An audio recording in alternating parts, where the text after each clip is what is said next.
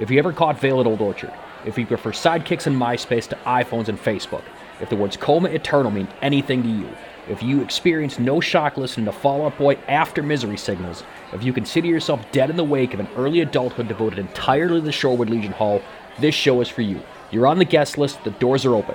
This is Death of a Scene Kid. Let's open this pit up.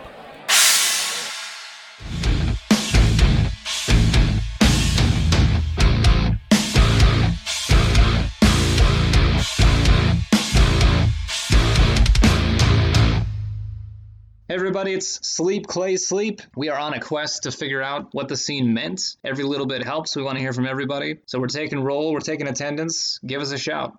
We sat down with Mechanical Steve Pitzl a while back. We had a really great conversation with him about his career, how he relates to all the music he's been a part of, everything from Saved by Stereo, Mechanical Kids, to The Royal, to Antics, and beyond. So we're just going to let that conversation roll in its entirety. We put in a couple tracks for you along the way. Again, thanks to Kyle O'Donnell, thanks to Steve Pitzl for being part of this. It took me so long to record this. And if you have a scene story to tell, get at us, deathofascenekid@gmail.com. Here's the conversation. I guess we can restart. So I'm Steve.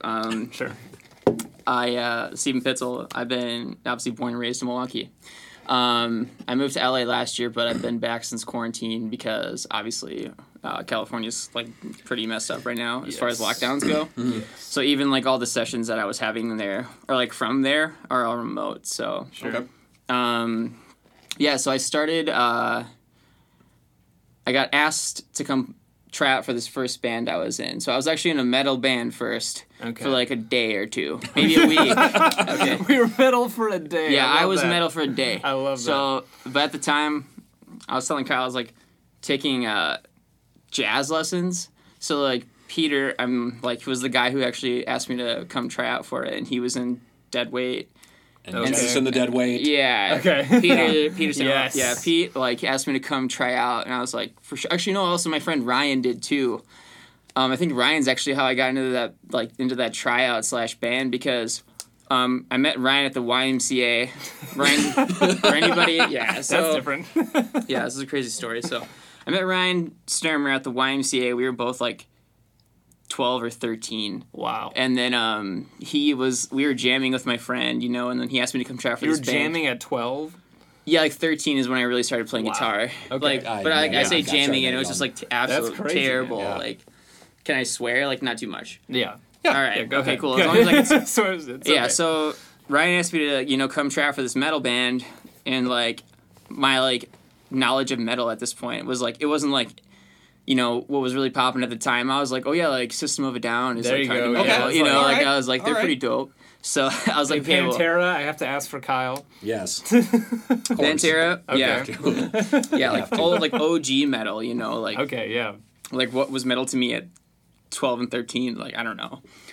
So I had no idea what I was getting into. So I go try out for this band, and we're playing, and there's like I could tell like I'm not like doing the thing. I'm like I had some riffs, but I wasn't like a shredder. Right. Okay. I was playing like Green Day songs and shit. Like when I was you're first, not doing leads. I was like I want to learn American Idiot on the solo. You're 13, dude. Yeah. so doing riffs is pretty good. Right. Yeah. So, I actually got, so like it was like the tryout, and like this kid comes walking across from grade school, to come play drums, and it was actually his name is Tim, who I still work with almost every single day to this day. Okay. So I try out for this band. This is how I meet Tim. I see this kid walk across from 8th grade to metal practice, and we're just in my friend Peter's garage, and we're jamming, and then I could just I thought it was going well, but then like 2 days later I got a phone call, and it was Tim, who was actually in Saved by Stereo.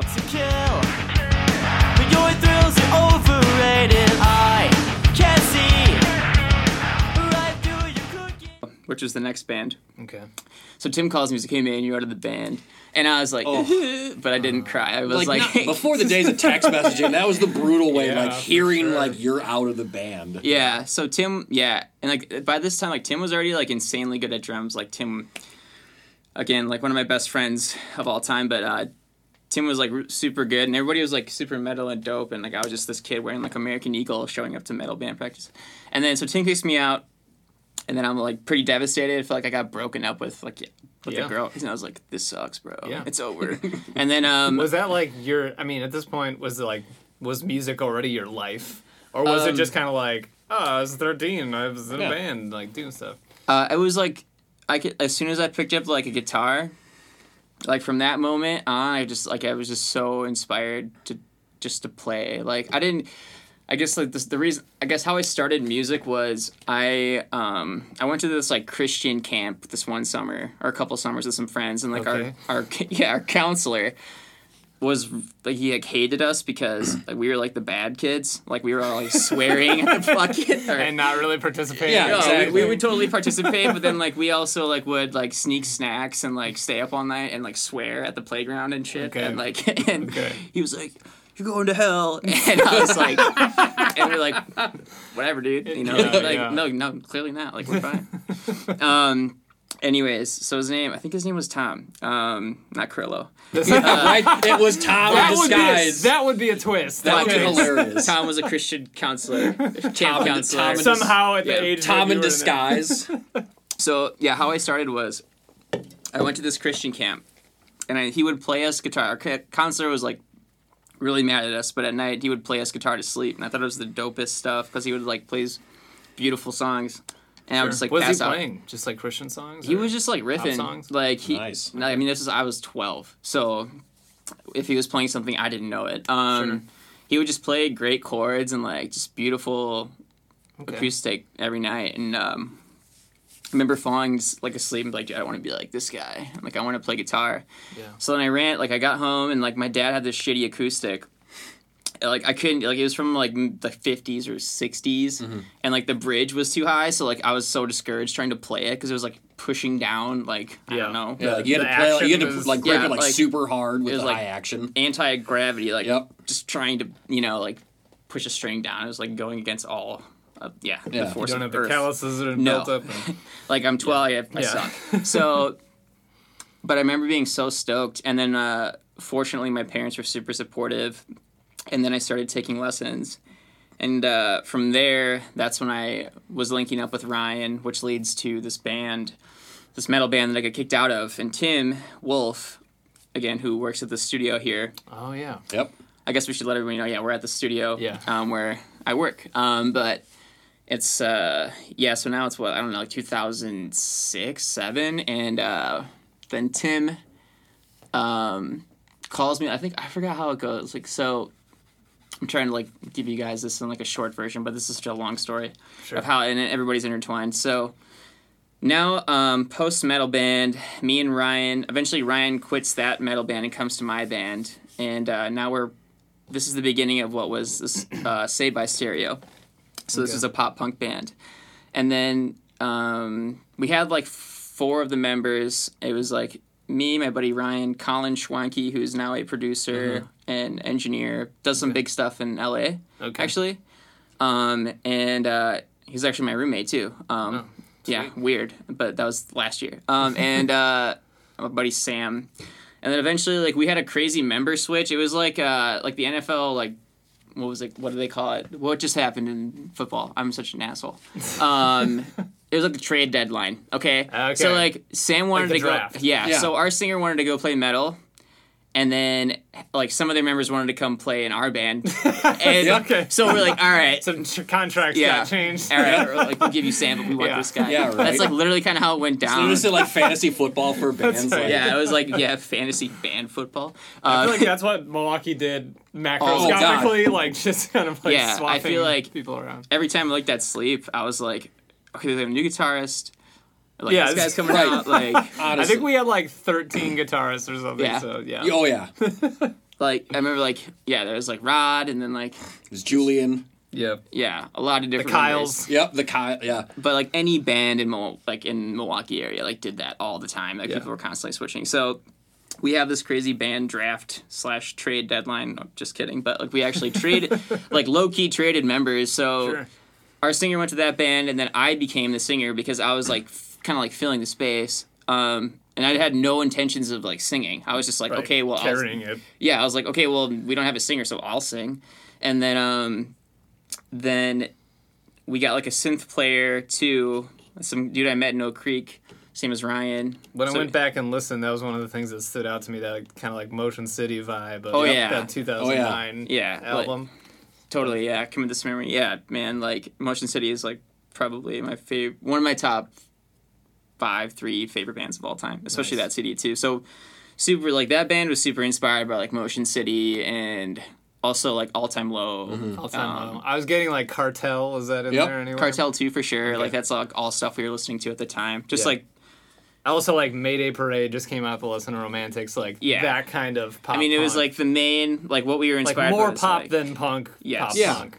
Definitely. So like it was, we were all like, I think I was one of the oldest, if not like maybe Ryan Kick. He was the synth player that we picked up from Oak Creek. Like I think I met him on like Facebook or no, it must have been MySpace because it was like probably a bulletin post, and then yes, of course it was. Man, and you took the quiz on his page to find out what anime character you were. It's like, do you like Motion City soundtrack? Yeah, like, put you in my top 8. Yes. Yeah, right. So we had that big member switch, and that was like the final lineup. So then we got a synth player, Ryan Kick, and then we got Tim Wolf from the metal band. So Tim kicks me out of the metal band, then joins my band. And I'm like, I love that you guys are like still friends. Yeah, no, like, the closest we've ever been, obviously. Awesome. So I remember like the first day of practice, I was like looking at him like, motherfucker, like like clearly not bitter at all. I was like, but you're so talented that you're gonna beat the band. Like, yeah. So then we had that final lineup in Saved by Stereo, which was me, Tim Wolf, Colin Schwanke. Okay. And all 3 of us still work in music full time. Okay. And then Ryan Kick and Ryan Sturmer. And Ryan Sturmer, not a lot of people. I think his uncle is Daryl Sturmer, who he plays here all the time. He's a big guitar player. I think it was like Genesis or Yes, or like in some way or shape or form, he's a famous dude, guitar player, and a shredder.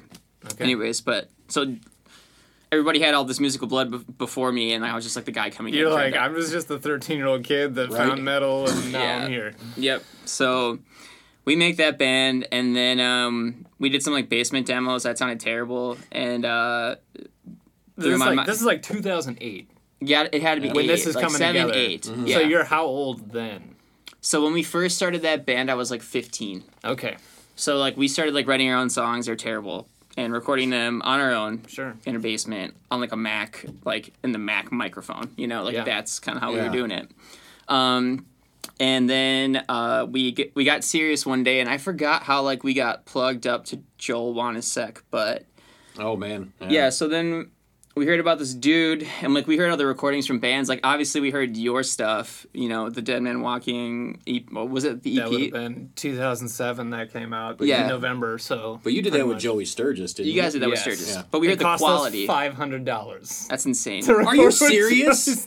Are you kidding me? How did you swing that? Well, that's just like, we hit it right. I remember when we went back, we were going to record the second album there, and he's like, yeah, my rates have changed a little bit. We were like, I bet they have. Yeah. I bet they have. That was probably like you guys, were you pre-Prada or like post-Prada? Well, we were definitely, we booked Prada, and we were like worshiping Prada and wanted to be Prada when we went in to record that. Probably post-Prada. So that first album they had, I forget what it's called. Somebody knows it. I don't know. I found him during Plagues, so that's like when all I know is Dogs Can Grow Beards All Over. That one song. Okay. Yes, and the video is an insane mosh pit that engulfs everything. Right. Jeez. Yeah. But anyway, that's my story. But yes. So intersecting yours. Yes, so on the subject of quality, when we heard that, we were like, oh man, that's legit. This could actually be, we could do this better. We got to find someone better. Yeah. That was the moment we all were kind of we can get better recordings more easily than we thought we could. Exactly. Yeah, and that was a huge thing too, on MySpace, was just having legitimate sounding songs, I mean, the quality was what it was back in the day. Right. But the big thing, that would separate you on MySpace, especially in the scene, is having good recordings. Oh, yeah. So we found Joel. I forgot how we found him initially, but then we booked him, and we did a 4-song EP with him, and then that was our first EP, and then later we did an album with Joel, and I mean, there's a lot of funny stories because he actually just made a post about it recently, but all like we would record with Joel, and we were like the only pop punk band going to Joel. Like everybody else that was going to Joel, Want a Second, the scene was just metal, and they hated us. They absolutely hated us, and like we loved it. We didn't care, and so did Joel. You thrived on the animosity, or yes, you just, absolutely. Okay. Yeah, and it sucked because like whenever we'd play shows, so like for like I'm sure like everybody kind of knows this, but like back in those days, and obviously the scene we know this, every band in Milwaukee was like 90% metal. Oh yeah, and like there was like this sliver of dudes something like, else. Yeah, yes, like there'd be like a random ska band that somehow got on the bill. Literally, or exactly. just like I remember playing with a ska band at the rave, and I was like, these guys have trumpets. I was like, there's still ska. I was like, there's still ska around. Yeah. So yeah, we were the tiny percent. Like we were the minority of like the band. Bands in Milwaukee. So everybody like would hate on us so hard when we went to Joel. Like when we go back to Joel to record, we would just hear all these stories. But then Joel would defend us because he loved us. Yeah. Because he was like, well, they can actually play their parts. Yeah. They sing their songs. They play their songs they can well. Actually, they sing notes. Yeah, right. I don't have to punch them in a bunch of times to do a part. Yeah. And we weren't like trying to, even though we did have breakdowns, and literally the reason why we had breakdowns was pretty much to cater to the scene. Sure. Because eventually we stopped playing them. We were just like, fuck that. Kind of like the easy core. Yeah. A day to remember kind of. Yeah, like 4 years strong. Vibe. Yeah. So we were kind of into that too, and they had synths and like and like synth, pop punk, Yeah.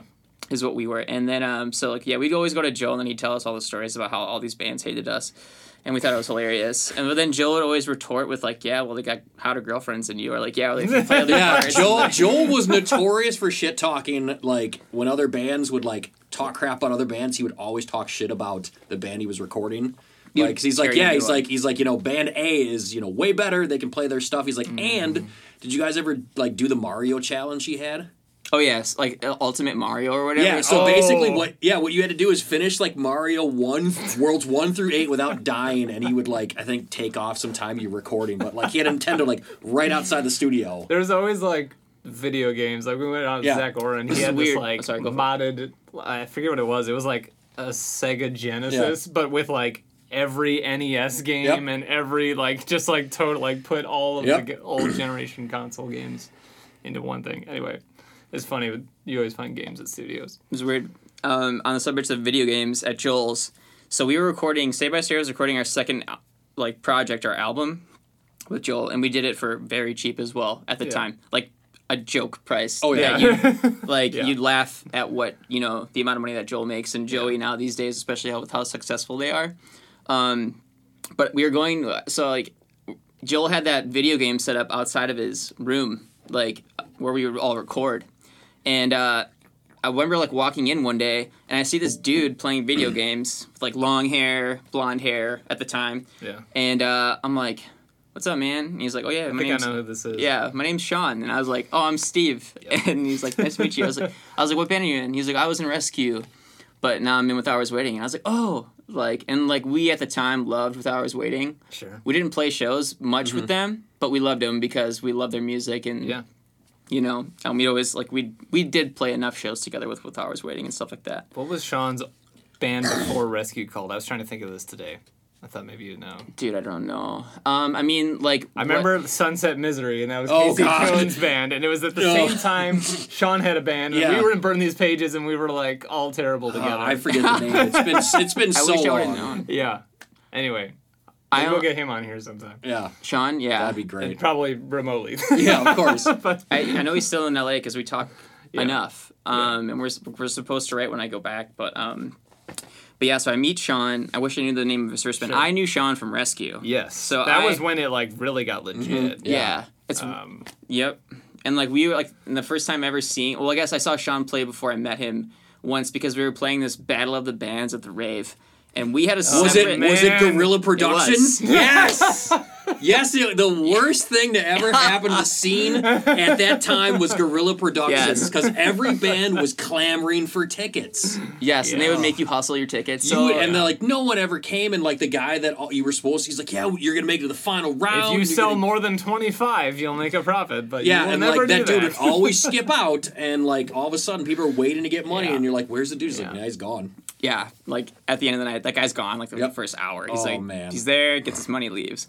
So yeah, we actually were playing a separate Battle of the Bands, and it's weird because that night I saw we were playing this Battle of the Bands upstairs, and I go downstairs to a separate Battle of the Bands. Sure. And it was like Rescue. Okay.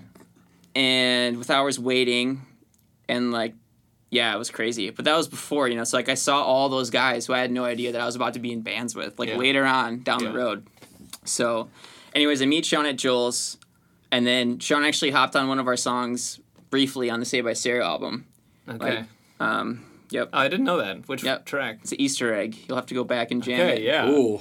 He doesn't really sing any of the lyrics. He just kind of does a whoa thing. Okay. Just once. That's right, it. now I'm going to have to go find. I was impressed, first of all, that you guys had an 11-track thing right out of the gate. Right, like, no, that never any band at that time, like, had songs and it was more like than, like... full developed songs, like... If you went past 6 or 7, if you went past, like, 7, you were just like, I don't know what to do. Like, we're going to have some filler songs, but... It was like, this is a full length, 9. With plus an intro song. I remember when I was in a minimal, our Retro Trail full length was 8 songs, was 35 minutes. Yeah. Like, that's not a full length. For sure. That's basically an 8-song EP. I mean, you call it like full complete songs, but I listen to those songs now. I'm like, oh my god! Like that's another thing I want to get into because you've changed so much. I mean, obviously you're doing this when you're 15, so you would do some things differently now. Right. But like, how much are you like? I don't want to make you like forsake all your old fans or something, but just like, do you feel like I'm kind of embarrassed by this? Or are you like, it was cute, it was good at the time, I could do better now? I'm proud that a bunch of like 15 and 16-year-old kids like came together and made an album and recorded it properly. Yeah. And like put it out there. Like we at the time we just wrote what we know. Like it's or that's all you ever do really. So we were listen to the starting line and pop punk. That are like we were like, if you listen to that album, I mean like it's like the lyrics are like kind of emo, but it's mainly like house parties. Like so you like. One of the songs is called like Me, You, and a Bottle or Two, and they're just literally about partying and like with girls and like it's like the motivation back then I feel like for that stuff was just like hanging out with the boys, hanging out with chicks, kind of crunkcore lyrics but with pop punk music kind of like get laid the goal of everyone in the 303 scene really. Or whatever that one like weird crunkcore band was. I forget what they were called, but it's just party lyrics with pop punk music. Yeah, it was like basically it was like party songs, like, and like a love song or something, again, basically like all songs about girls and drinking and having fun with the boys. So I'm stoked that we wrote it, but like I listened like when we did because it's like, wow, that was like your first thing. I mean, like the first time you try anything, like making an album, it's probably not going to be as good as it could be 5 years from now if you get practicing anything you do. But like the first time you do it, you're like, whoa, this is fun, let's just do it, And that's you singing on that CD. Me and Tim. Okay, you and Tim. Yeah, and I had a cold the entire time we did that. I don't know. I hate the way I sound on that album. For some reason, the like nasally tone was really in like Thursday and Emery. Like it was like okay to sound a little off. What? Like, it was because you're just like, and then it kind of grew on you. Yeah. Like I'm sure when everyone heard "Understand" in the car crash, you're just like, and then you're just like, Jeff, I don't know if I can follow you on that one. All right, okay. Like then you're just like, I can get in after like the 15th listen. You're like, all right, I can get into this. Yeah, like Newfound Glory too. Oh yeah, man. Back in the day. Like. I don't see how that you like it or you don't. I don't see how he can still have that high of a voice when he sings. I saw him in Nashville like 2 years ago with the Ataris. Okay, which crazy. That was an awkward show because like the Ataris were still trying to ride on the Boys of Summer cover, and that had been like 10 years. Wow. I mean, I have so many full circle things that I just want to bring in, but I don't want to keep it so long. I could talk for like 8 hours. Do you want to walk us through one of the cool things? Excuse me. One of the cool things you've done, Steve, is you've actually just laid out kind of like a resume. Just like, here's the stuff I've done with music. Yeah. So that allows us basically, like, especially once you get into, like, all the singles you've done, like, I can go year by year with releases, so we can, like, really, like, zoom in on anything that you wanted to. But as I see it, you go from this to Mechanical Kids, and that happens, between 2009 and 11? Yeah, right around, like, literally around then. It was, like, 2009 to 10. Mm-hmm. So I meet Sean. Eventually, Sean asked me to join this new band he was starting, because this is when Sean was coming out of his old bands, and I said, absolutely, I'll do it. Sure. So then I was in 2 bands for a while. I was in SBS, Saved by Stereo, and then this new band called Mechanical Kids. Mm-hmm. And eventually I got kicked out of SBS, and I was just in Mechanical Kids, and I think I was 17 at the time. And this is like 2009 to 10. Oh, man. And I joined this new band, and I'm like, they called me, everybody in the band, like Tom, everybody called me Squid, because I was the new kid, like from, what's that show? Rocket Power? Yeah, Rocket Power. Okay, yeah. So everybody's like Squid, and like I was just trying to like be cool and like be like not the awkward nude guy. Yeah. So then I joined Mechanical Kids, and that's with, me, Sean, and Tom, who have, you've had Tom on. Yeah. But, yeah, and then I was just trying to, like, contribute to that band with whatever I could do. I mean, it was mainly Sean's project and, like, him writing a lot of this stuff. But then eventually I was able to write more with Sean. Yeah. So, like, was Sean, like, the main, like, instrument writer, too, or was it just kind of lyrically?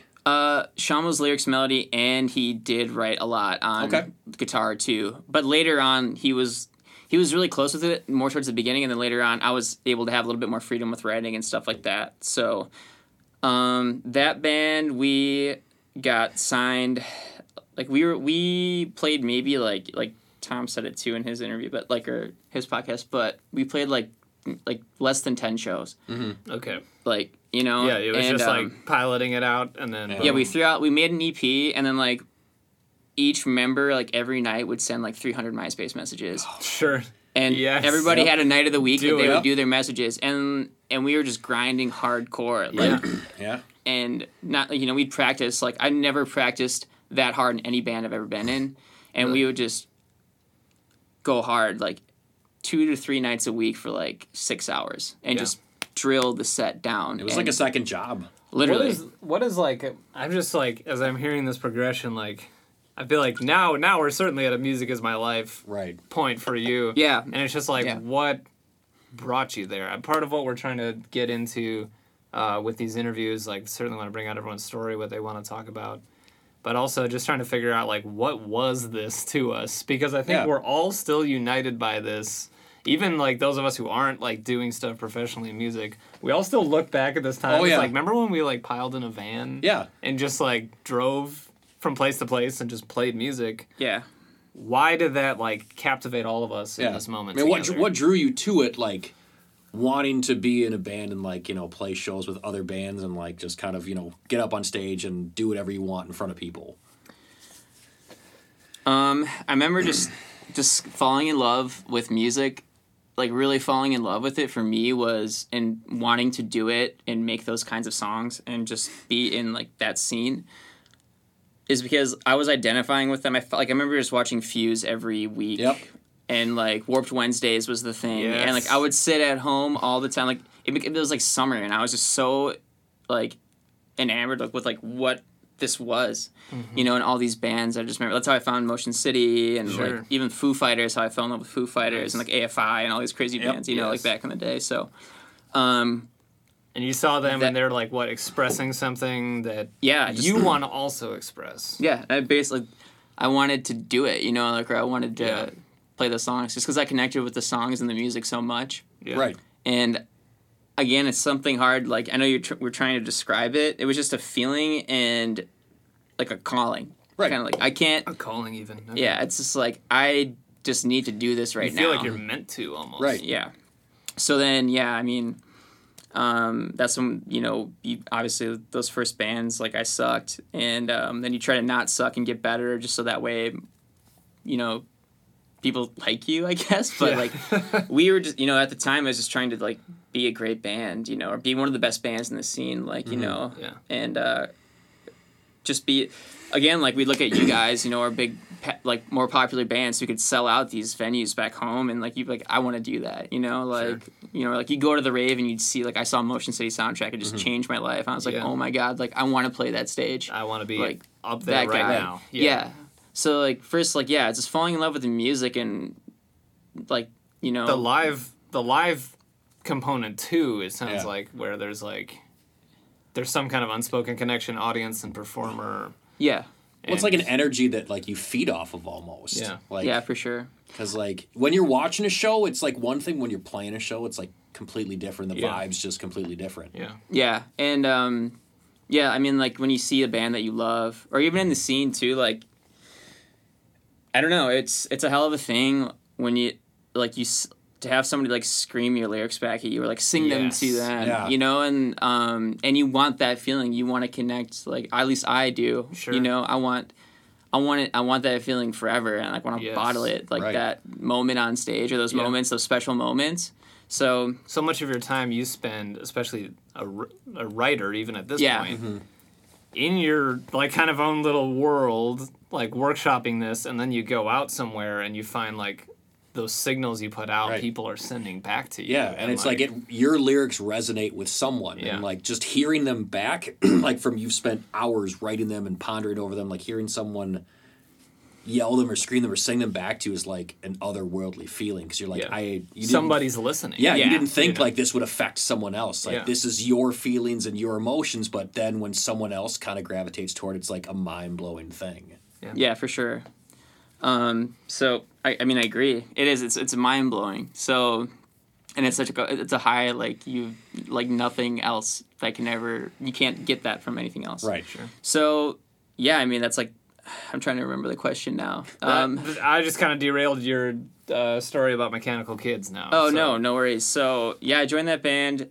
We released that EP. It did really well on MySpace, and then we got looked at in a AP magazine. We got like a look from Hometown Hero. Yep. Yes, I remember looking at that issue out on your merch table. Yep. I think we played a show together. We definitely did. And there was at one point where actually I don't even think we played. I think I just came to your show. I forget who I came with. I know me and Sammy K came out to one of your shows. That's funny too. I mean, like I could talk about Sammy too with EDM now too. Yeah, certainly that is a connection.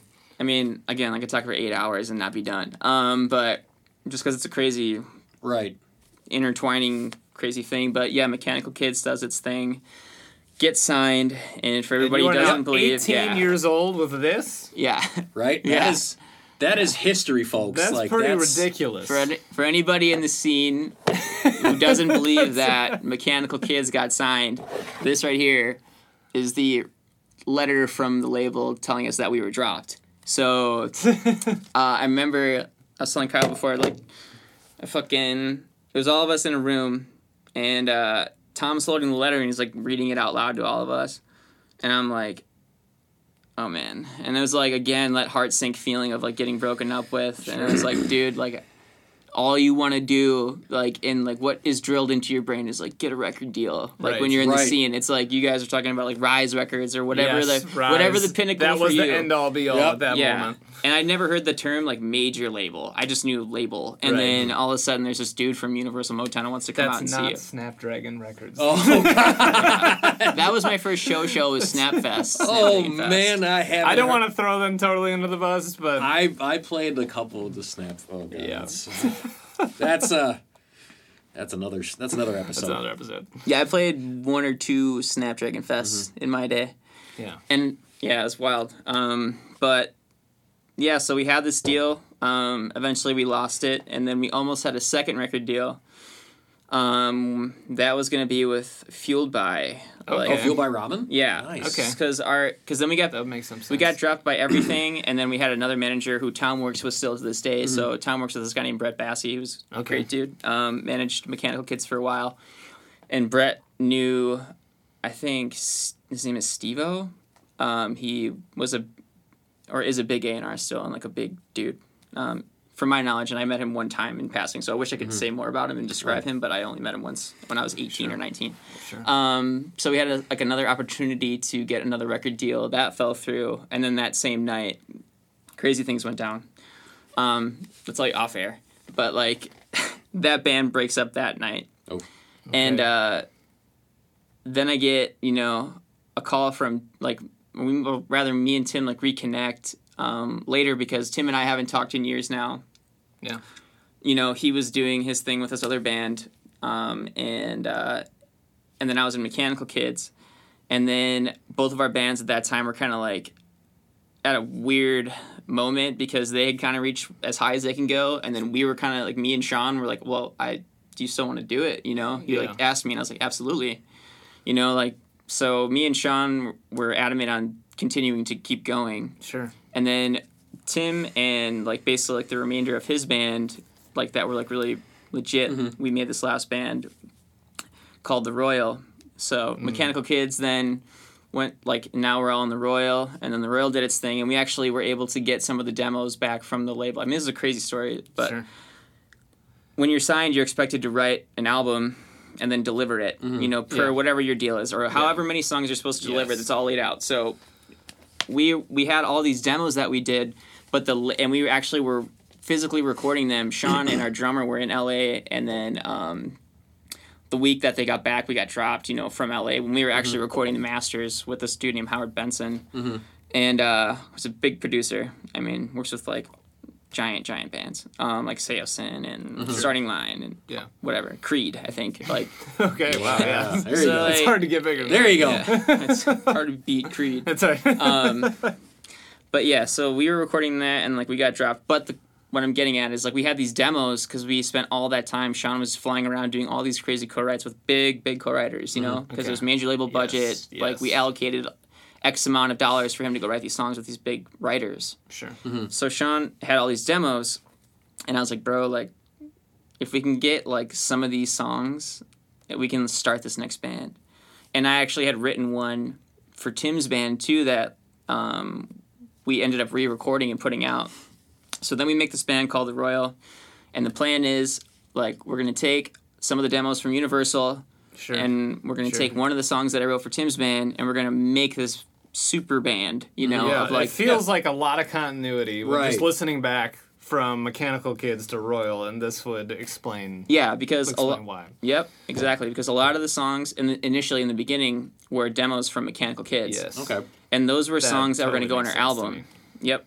So, luckily, the producer of the songs for the demos we used was really cool, and Brett actually managed him, the producer. Okay. And that's how we met Brett, too, is because we were initially started writing with this guy named Chris Ernell, who is a light to me, is a great producer. He's Grammy nominated now twice, and anyways, that's how we met Chris. Chris was super cool, let us keep the demos, so then we released them, and then we did some music videos too in Los Angeles, and like we paired up with a YouTuber out there who was really into the song. It just so happened that our first song, which was actually the one that I wrote with Tim for the most part, and some of the other members like Johnny, the drummer too, had a hand in it, and Sean did as well. But Tim and I basically wrote this song called Freaks, and this YouTuber, this YouTuber come out.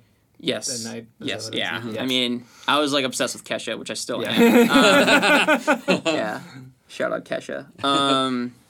I feel compelled to interrupt you for two things. One, I promised you that I would spring a surprise on you. Okay. And I actually relates more to Mechanical Kids, so I should probably put that here, which is, you asked how I met my wife.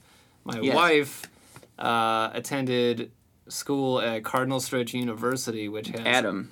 Yes, Adam Devlin. Devine. Yeah. Adam Devlin. I went to college with him. You I did? went to Cardinal Stretch. What? Yeah. Okay. I remember Do you know Radio Lobo? Yeah.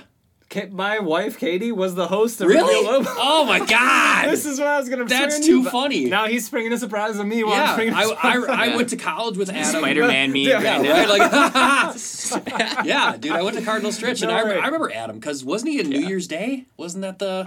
what band was his it? band called? It was Rob Carey, who was in the the Royal. you know. Yeah. I forget what band. I went to college with Adam, and Radio Lobo. Jeez, They had that song about the Christmas lights. Yes. Do you remember? Yeah, I can't remember what the band is called though. Adam's gonna kill me. I thought you were trying to call him, but so yeah, I mean, that's how I met Adam and Rob and Johnny Soderman. Yes, who I just reconnected with a couple months back. That's great. Yeah. Yeah, I think you were in. Yeah, I was in Florida, so I was like, "Hey, what's up, dude?" And anytime that sorry. Yeah, that's okay. I was like, dude, Clay's in Florida. You should hit him up. And he was like, oh no way. And oh really? So you were the puppet master? Yeah, man. But was that your surprise? You were gonna spring him? No. Surprise. Every time. Right?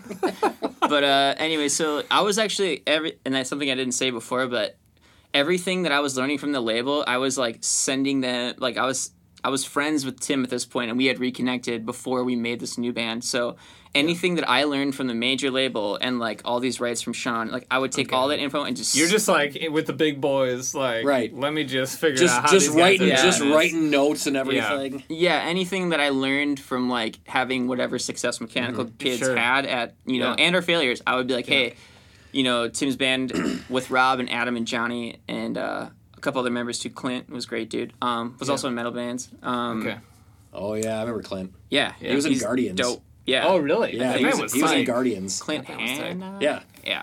Okay, Hannock or something. Yeah, I don't know. Clint's a great dude. Anyway, so I would take all this info that I had and send it to these guys, and then I'd go write songs with them. Because, again, like, Sean had his stuff, and he was doing all the writing, and while he was doing all these writes, we were just kind of in limbo as the band. So I wanted to continue to write and do things because I want to.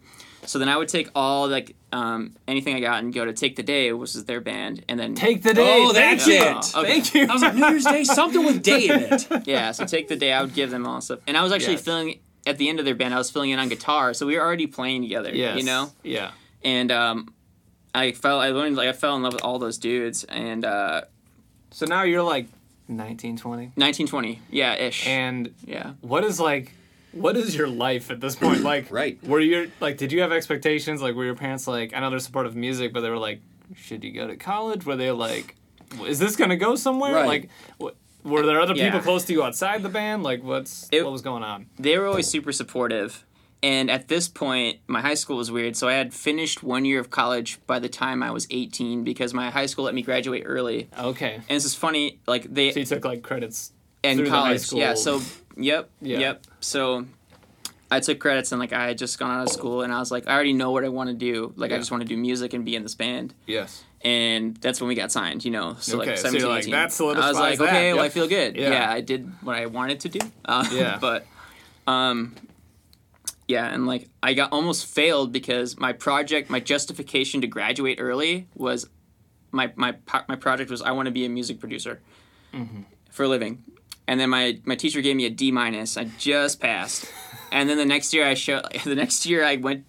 As I'm going to college and in this band and like working 2 jobs, like I go up to him and he's like, "How you doing, man? How's school going?" I was like, "It's great." And I was like, "It's like."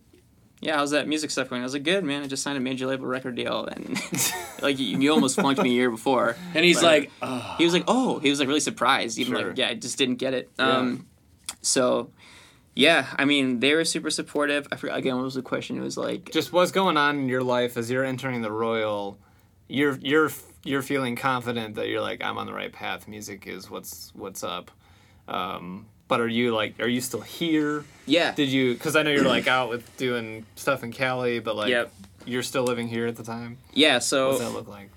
Right around the time, like I was here still, and I was working, and just like living in Milwaukee, and like just moved out and got an apartment, and that's when we started the Royal. Okay. And then I don't know. I'm trying to think right now. But yeah, that's, again, one more time, I'm just, my brain's an absolute scrambled egg. I'll put it this way. Did you have, you're off pursuing music stuff. Were there, ties here that were being severed for that? Or was there any kind of, everyone's just like, nope, Steve, you go do your thing? Or were you kind of feeling like, oh, I'm missing out because I'm, doing music stuff over here instead of...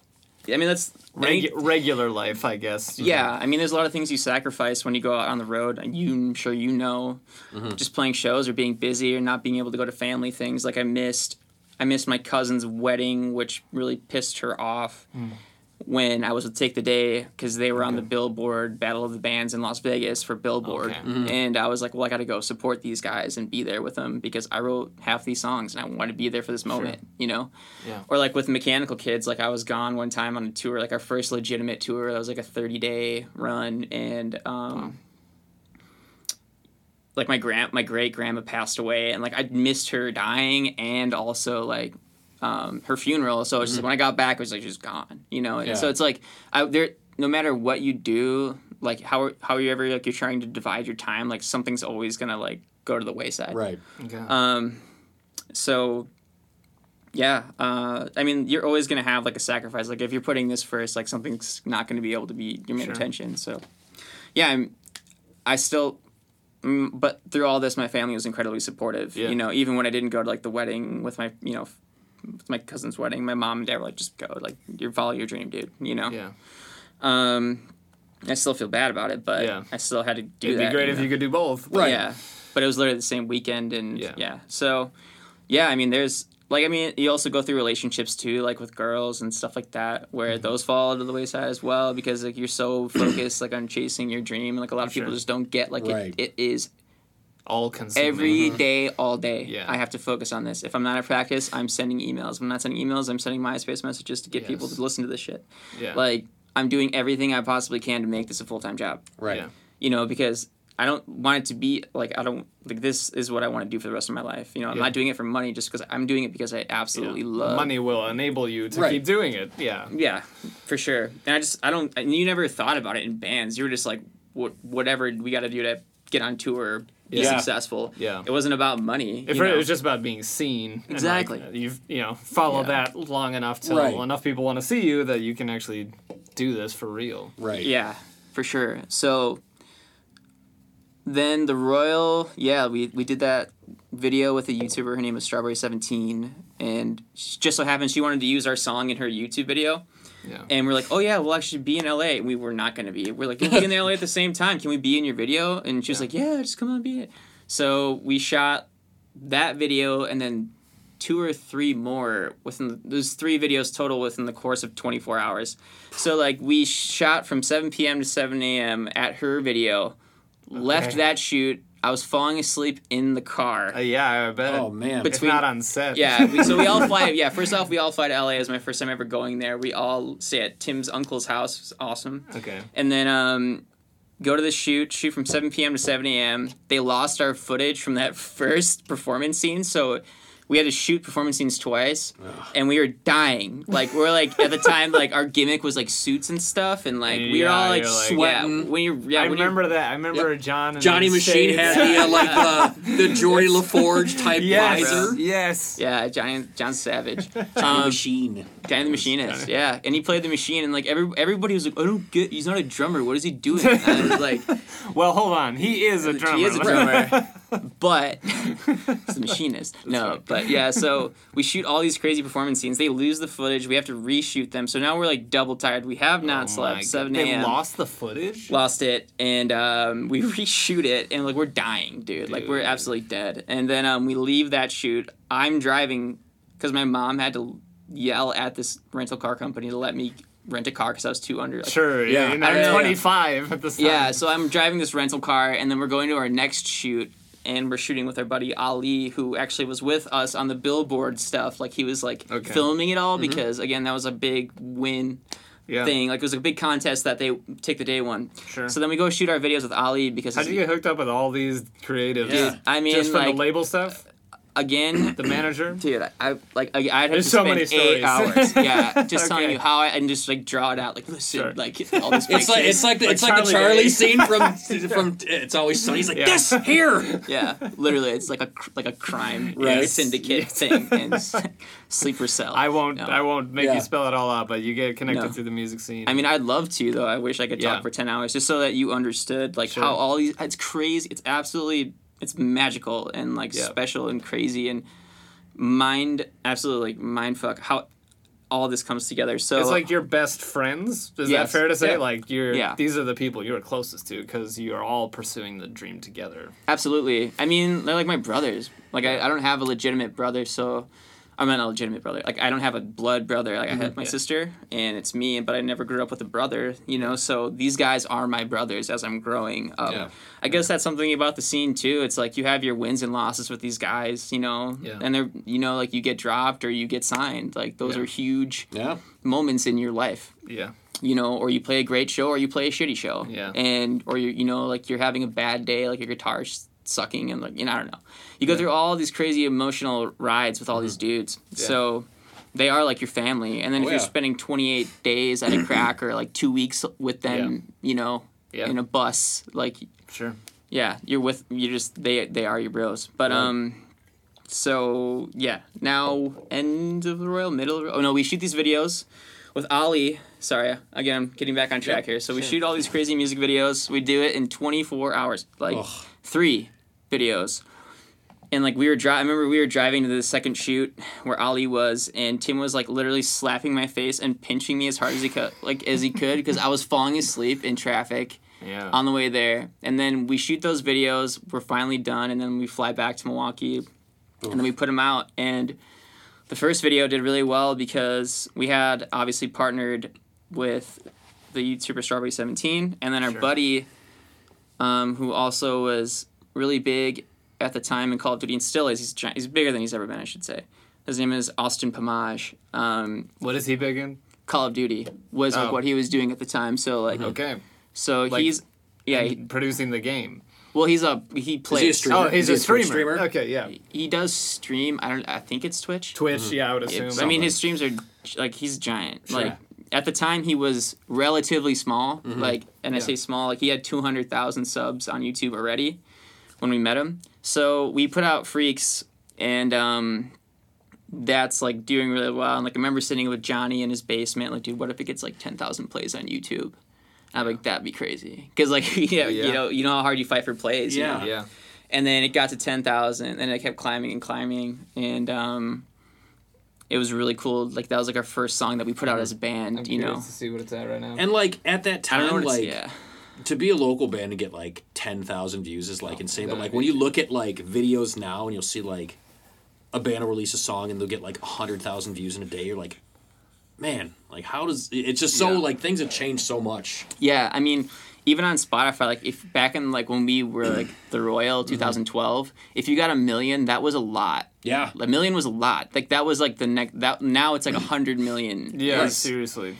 And then people have like billions of streams, and it's hard to fathom. So if you could get 1 million, like back then when we were. The Royal Freaks is sitting at 660K views on now. YouTube. Yeah, what's it at on Spotify? I know I can tell you a number that might be hard to believe for a local band, but in iTunes sales, I can tell you where like I last saw it, and that was like 4 years ago. Okay. But I'm just curious as to where it's at on Spotify. But in iTunes, it was our best-selling song. So we partnered with these friends, and Austin became one of my good friends and still is a great friend. I talked to him yesterday, actually. And he's blowing up on streaming because he's like an OP savage sniper on COD, and like that's and he will humble you. Like he's literally a celebrity on COD. Like so when he pulls into your lobby, like I was at his house like a couple years ago. I don't know how to tell on Spotify. I don't know if people can.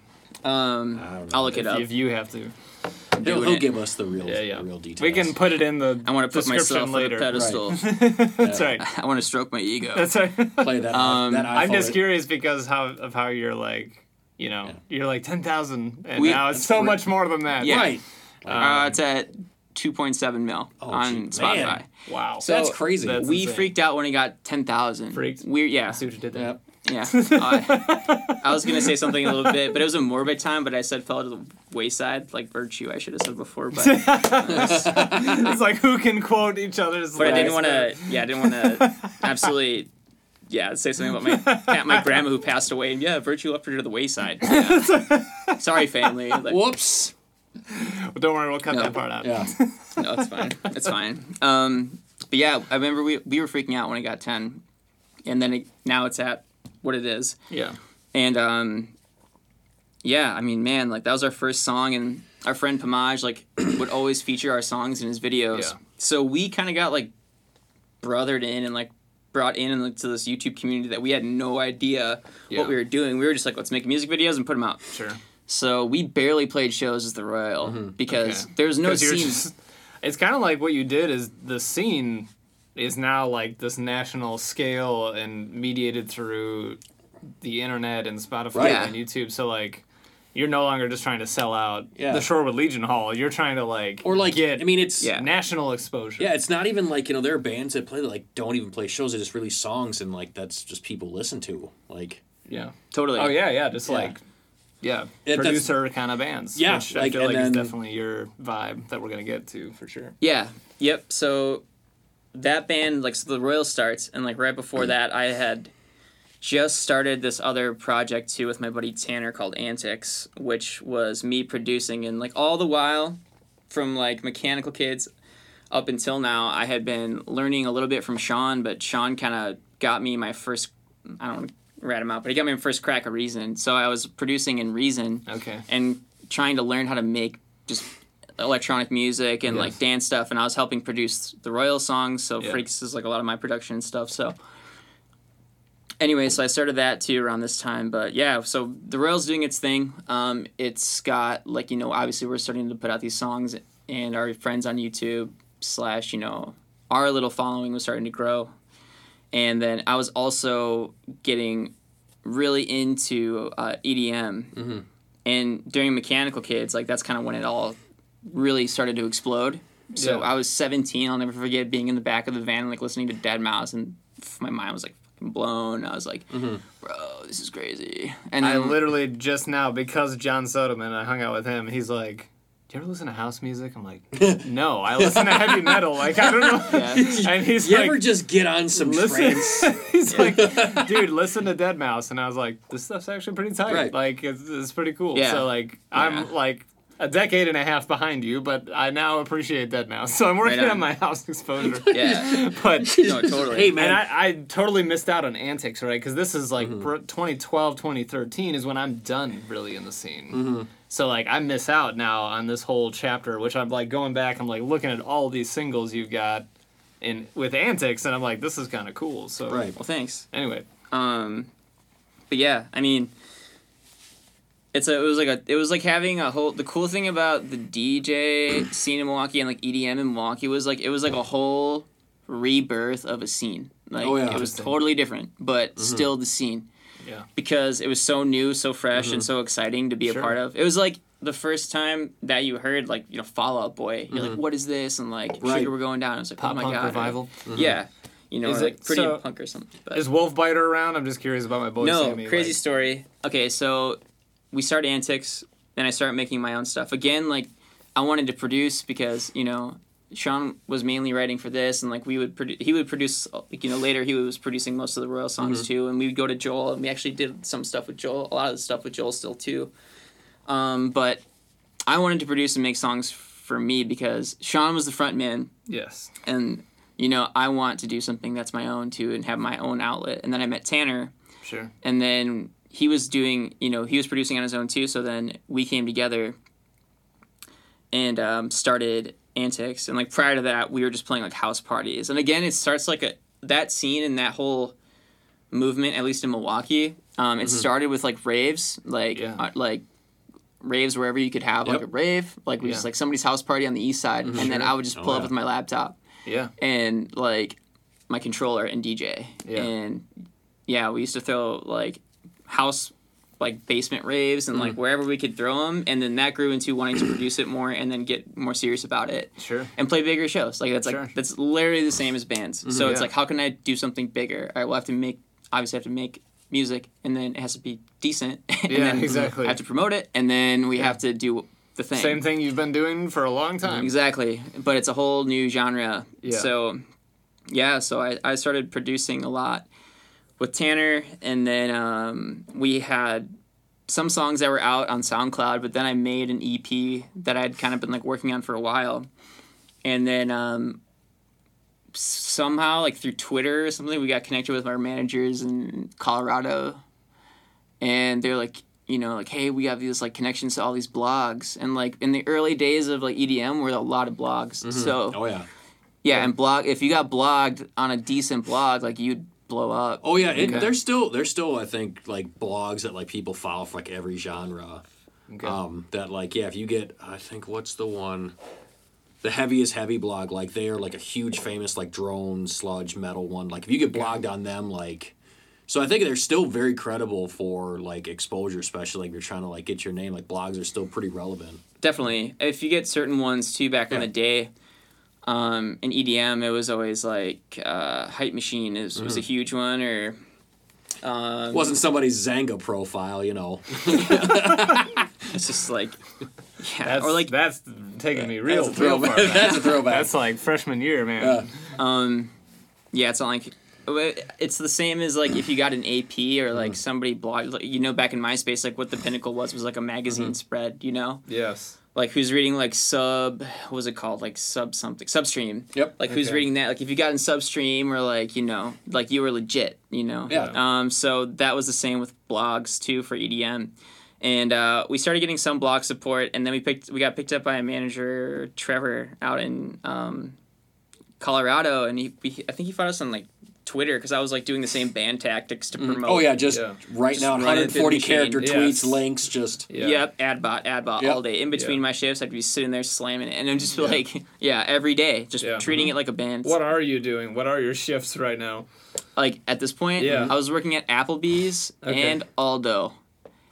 Okay. And what is Aldo? Shoes. Oh, okay. I was selling shoes and food. Okay, sweet. The modern day Al Bundy, if you would say. I would like leave. I remember like I'd work. There was like one point too. I remember like it was crazy. I'd worked all night at Aldo because we were released. It was like around holidays, which is crazy busy. So I worked all night doing like inventory and getting ready for like the next day and setting up the store. And then I left that parking lot or in the like that end of the parking lot at Southridge Mall. Slept in my car and woke up and went to work at Applebee's. Oh, man. It was brutal. And I was doing the band thing. So now I'm in 2 bands and I have 2 jobs. Yeah. And I'm like 20, Double 21. the anxiety. Yes. Yep. So, Antics started releasing stuff. We put out our EP, which came out on like dubstep.net at the time, which was a big deal. Okay. And like overnight, like our Facebook likes went from like 1,000 to like 4,000 or 5,000. Okay. Because we had this thing called like to download. So you get the EP for free, but you have to like us on Facebook and then you can download it. So overnight we got blogged and that went up, and that was like a big first step. And me and Tanner were like, oh my God, this is crazy. Okay. Like these plays are just going up and up. So you and two up. are the only guys involved in that, or the main guys? Yeah, me and Tanner are just a duo. Okay. And we've had various or like different managers throughout the years. Okay. But so then Tanner and I kept putting out songs and then kept playing shows, you know, and then the shows eventually got more and more legit, I'd say. Yeah. So it started at bars and stuff like that, and then it kept growing as the scene grew, you know. So there was quite a few of us like doing it in Milwaukee, but not so many. Like everybody was DJing at this point, you know, and like kind of getting into it, but not that many people were producing. Did you find like the people at these EDM shows were the people 5 years ago? Totally. In, like pop punk heavy metal scene. Absolutely. I feel like there was a migration at some point. Like people that had left a metal band either went to like being like in like the EDM scene, or they just or they were in a hardcore band. Yeah. I feel like that was like the two. It's kind of like you all like collectively were kind of like we did the scene thing, and now it's like this rave scene. Like new environment. Yeah, with any band that I've been in or like project that I've been a part of, I have to do it like when you genre hop or whatever you do or whatever projects I've been involved with, I have to be like really inspired to do it and want to write it. So when I first heard like EDM and stuff like that, I was so excited by it. Like, you know, I thought it was like I was infatuated. I just needed to like learn more about it and learn how to do it and be a part of it because I was stoked on it. Yeah. So a lot of those people from the scene that we grew up with came over eventually, especially because metal is very aggressive, obviously, and heavy. And then so when dubstep came out and came around and really exploded. That taps into that. Oh, yeah. Yeah, and like trap and all those other subgenres of like what heavy music is. You know, like, it kind of translated like Sonny Moore, you know, just absolutely. Like, he's kind of embodies the journey for a lot of people, I think. Yep. And so that's...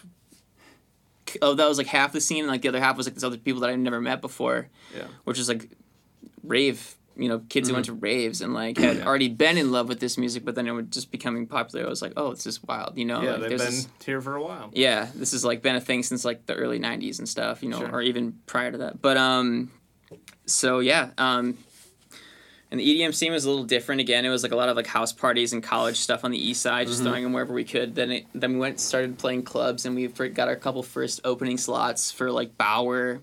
The Harlem Shake dude was like one of the bigger first shows that we played, and then we played the Ballroom too. That's crazy. Yeah. With Cruella at like the height of. If even I know who that person is, then that must be big accomplishment. And dude, lost on me. I have no idea. There's something I definitely want to touch on, and don't let me forget to, but I'll just talk about it right now.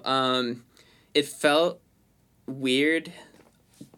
It's a weird feeling DJing versus playing shows as a band. Yes. Because as I a was band, wondering how you would if your musicianship of the guitar, if that was a loss to you, or if it was just you being you're trying to get just you up there doing it. Yeah, it was a new thing, so it was exciting and fun. Yeah. But they're two very different things in like when it comes to the live performance aspect. As a band, you play 30 minutes. Mm-hmm, you know, as a DJ, you're probably playing an hour to 2. Yeah. And you're going through, and a lot of what you play is what's popular. Sure. And a lot of times it's not your own songs. Sure. Which in bands we'd only play our own songs. Yeah. So unless you have that one cover of Fall Out Boy. Yeah. Come on. Yeah. I mean, my first band actually used to cover Dead Man Walking. That's awesome. Or Sleep I think I remember seeing a video for that. And Sammy actually played it with us a couple times. You guys were probably looking at us going, those guys are so cool. But I was looking at that going, somebody's covering my song. Right, like, hey! Really? That's funny. So it's like, we both were stoked on each other. Yeah, we played that like all the time, especially at metal shows, because again, we're the pop-up band that everybody hated, so we had to be somewhat metal. Sure. That's why we had the breakdowns and stuff. Anyways, so it's like it was different. So transitioning from going, like being this band dude, and then going into EDM, but I was doing them simultaneously, so it was weird. Like those shows you're just, oh my god, there's like so many people here right now. Mm-hmm. But, like, something that always messes with my head whenever I play shows like that, like big EDM shows, is like, do they even fucking care who I am? Yeah. Because I'm playing somebody else's song 90% of the time. Sure. Really? Well, it's like 75. And, like, there are shows where we play mainly our stuff, too, if we were, like, headlining the show. Right. So you just become, like, a stooge of somebody else's creativity rather than... Yeah, and, like, I mean, it's still fun because I still love playing other people's songs. That's half the fun of DJing, too, is, like, you're also, like, controlling the energy of the room and the vibe. So, that, like, you're a curator. Mm-hmm. Like, you're like a playlist. So you actually enjoy the collaborative I do. Okay. I mean, I loved it, but at the same time, I felt you don't get I mean, you do at times and you don't, because, like, you're sharing, like, a vibe. Like, we all love this song. Right. And that's a lot of what you're doing when you're playing these sets as a DJ, is, like, you're sharing, like, your taste. You know? Yeah. And if you have shitty taste, like, they're not going to... Or, like, if I'm opening it for Skrillex and I'm playing, like, deep house, like, probably not going to be good because Skrillex is high energy, you know? Yeah. Right. At the height of Skrillex. So people aren't going to get it. Like, they're not going to... Like, your crowd, you're kind of, like, trying to play songs to the crowd, you know? And, like, read the room, too, is what we always say. It's a conversation. Right. Exactly. So, one thing I felt like... I don't say, like, an imposter, but I felt like... Do you even, like... Do I even matter to you? Sure. But at the same time, I'm still writing songs. You go there to, like, sweep them off their feet, and they start, like, making out with somebody else, and you're kind of like... That or, like... Should I just leave? I'm gonna leave. Can I just hit play and go? It's like, like, are you here because you just want to get fucked up and look at cool lights and listen to dope tunes, or are you here because you like me and you actually want to see our set? And, like, the older I got... And that, I think, is maybe a mentality that a ex-band dude would take more to that. Because I think that's what we all thought. Like, when people are at the show, are like, are you here to see us? Are you here to, like, are you just waiting to see the headline of the next band after us? They kind of just sit there with their arms crossed and wait till I think that just kind of applies to anything. Like, when you're an artist, you're just like, are you here to see me, or are you here to, like, see the next person after me? It's like, you do this grand expression of yourself, like, really putting yourself out there, and people are just kind of like, meh. Yeah, cool. Like, you're all right. Yeah, and everybody played those shows too. No matter what other bands or like EDM and stuff like that, and you play shows that are like tough. Yeah. Or you play shows that are really great, and the crowd's there for everybody. You know, which are the favorite ones. But so we played like the first couple big shows. I remember playing like those are. But like, at the end, it was like so fun to play for a big crowd, and like touring as a DJ is so different than touring as a band. And it didn't make any less equipment needed, right? Yeah, like I can use a Jetta, man. Like I just like we all remember like driving in a van with like 8 dudes and a trailer, and like 8 to 10 dudes, and then like maybe there's like 8 seats in the van, 8-passenger van, 6 to 8 passenger, laying and, like, on top of each other. Yep, sleeping on the floor, sleeping in your chair. Yep. So like we all loading out, like loading in, loading out, and just making sure everything works. Yes. Yep. So that's all my previous tour knowledge. It's like, wow, this is going to be a big day, you know? Yeah. And then going, you know, to DJing, it's like, all right, if your show's in state, like all you have to do is drive there and you pull up with like a USB and maybe your laptop, like a USB, that's it. Yeah. And you just show up. Like, and don't forget your headphones. Yeah. You know, and if you want to... 1,000% more efficient. Right, like honestly, like it's like so much better. It was mine, like, and then also you're like in bands, you were lucky to get paid anything. Oh yeah. And if you threw the show yourself, you maybe made a little bit of money. If you did, and then you're splitting it 7 ways or whatever. With however many bands are on the bill. Yeah. Ugh. So I went, and then also the members. Yep. So if it's just a duo, that you know. Yeah. Yeah, it's 2, and like a lot of guys are just 1. Yeah. You know. Exactly. So, but it was weird. Yeah. You know. So going from bands to touring as a DJ, and I would say like. Because the Royal was a band that played seldomly, and we were mainly online. Yeah. And that's where we had our success, and we knew it, and we just hammered that home. Yes. Right. So, like, fuck it. Nobody wants to see us play. It's all metal bands here, and, like, there's, like, no pop bands. And this is Milwaukee, Wisconsin, where there's not a big pop market, and also the industry for pop isn't here. Sure. We're just going to live on the internet. Yeah. It's fine. That's fine. So, that's what we did. And but then your live performance thing Antics, isn't there. Yeah, totally. So, like, I was lacking there, and I was missing, obviously I miss playing guitar and having people sing the songs back for sure. Yeah. But then Antics now is, like, a whole new live setting thing where it's like, okay, this is, like, a whole new way to, like, take this in and, like, give back, give it back out, too. And, like, it's just performing is different. This goes to, what, 2018? Or is this still ongoing? It still kind of goes on. Okay. It's still kind of ongoing. Roughly, I'd say like we were really like pushing Antics from like 2012 to 16, 17. Okay. And the Royal ended in 15. Okay. So, and Antics is still going on right now, and I actually wrote Monday for it. And Tanner and I have been talking for the last couple months, but about putting more stuff out. We actually have a song coming out in December, so I can't say it's done. Sure. Yeah. We usually put out like right now at this. Where we're at now, we're putting out a couple things a year, maybe. Yeah. And Tanner's doing what he's doing, and I'm doing what I'm doing now. Okay. But, yeah, so I'll focus more on Antics because, the Royal is, like, it's online, you can see it, and, like, everybody kind of knows how bands go. Yeah. But the DJ scene was, again, like I said, a lot different. We're starting to get more popular online. And this is, like, 2012 to 15, 16, I'll give you. And then we started playing shows in Madison and Milwaukee, and then we were really hitting Madison hard, and we got picked up by my friend. He was managing us. His name is Nija Bass, and he was, like, the man. Like, he would always hook it up with shows, and he was helping us push and get to that next level. And then Antics was, like, the blogs kept coming. We kept, like, pushing for them and promoting those songs and, like, writing them. And at the time, like, I was going to say this before, but at the time I didn't like realize it meant something to people still. Because at shows, it was so much more of like a community. It's like everybody plays, you change in, like you're talking to everybody, you're loading and loading out. And you're also there to see the other bands. Let's all put out our cigarettes and go inside together. Exactly. Yep. Yeah. And at these shows, it was harder to connect with people because the music never stops. Yeah, right. It's just like it's one continuous flowing stream of... Yep, and when you're done, it's like midnight, 1, sometimes 2, 3 or 4 in the morning. Time to go home. Exactly. Or you're wasted. Or, everybody there, and it was a part of it, is like either, you're drunk, you're fucked up, or... Yeah.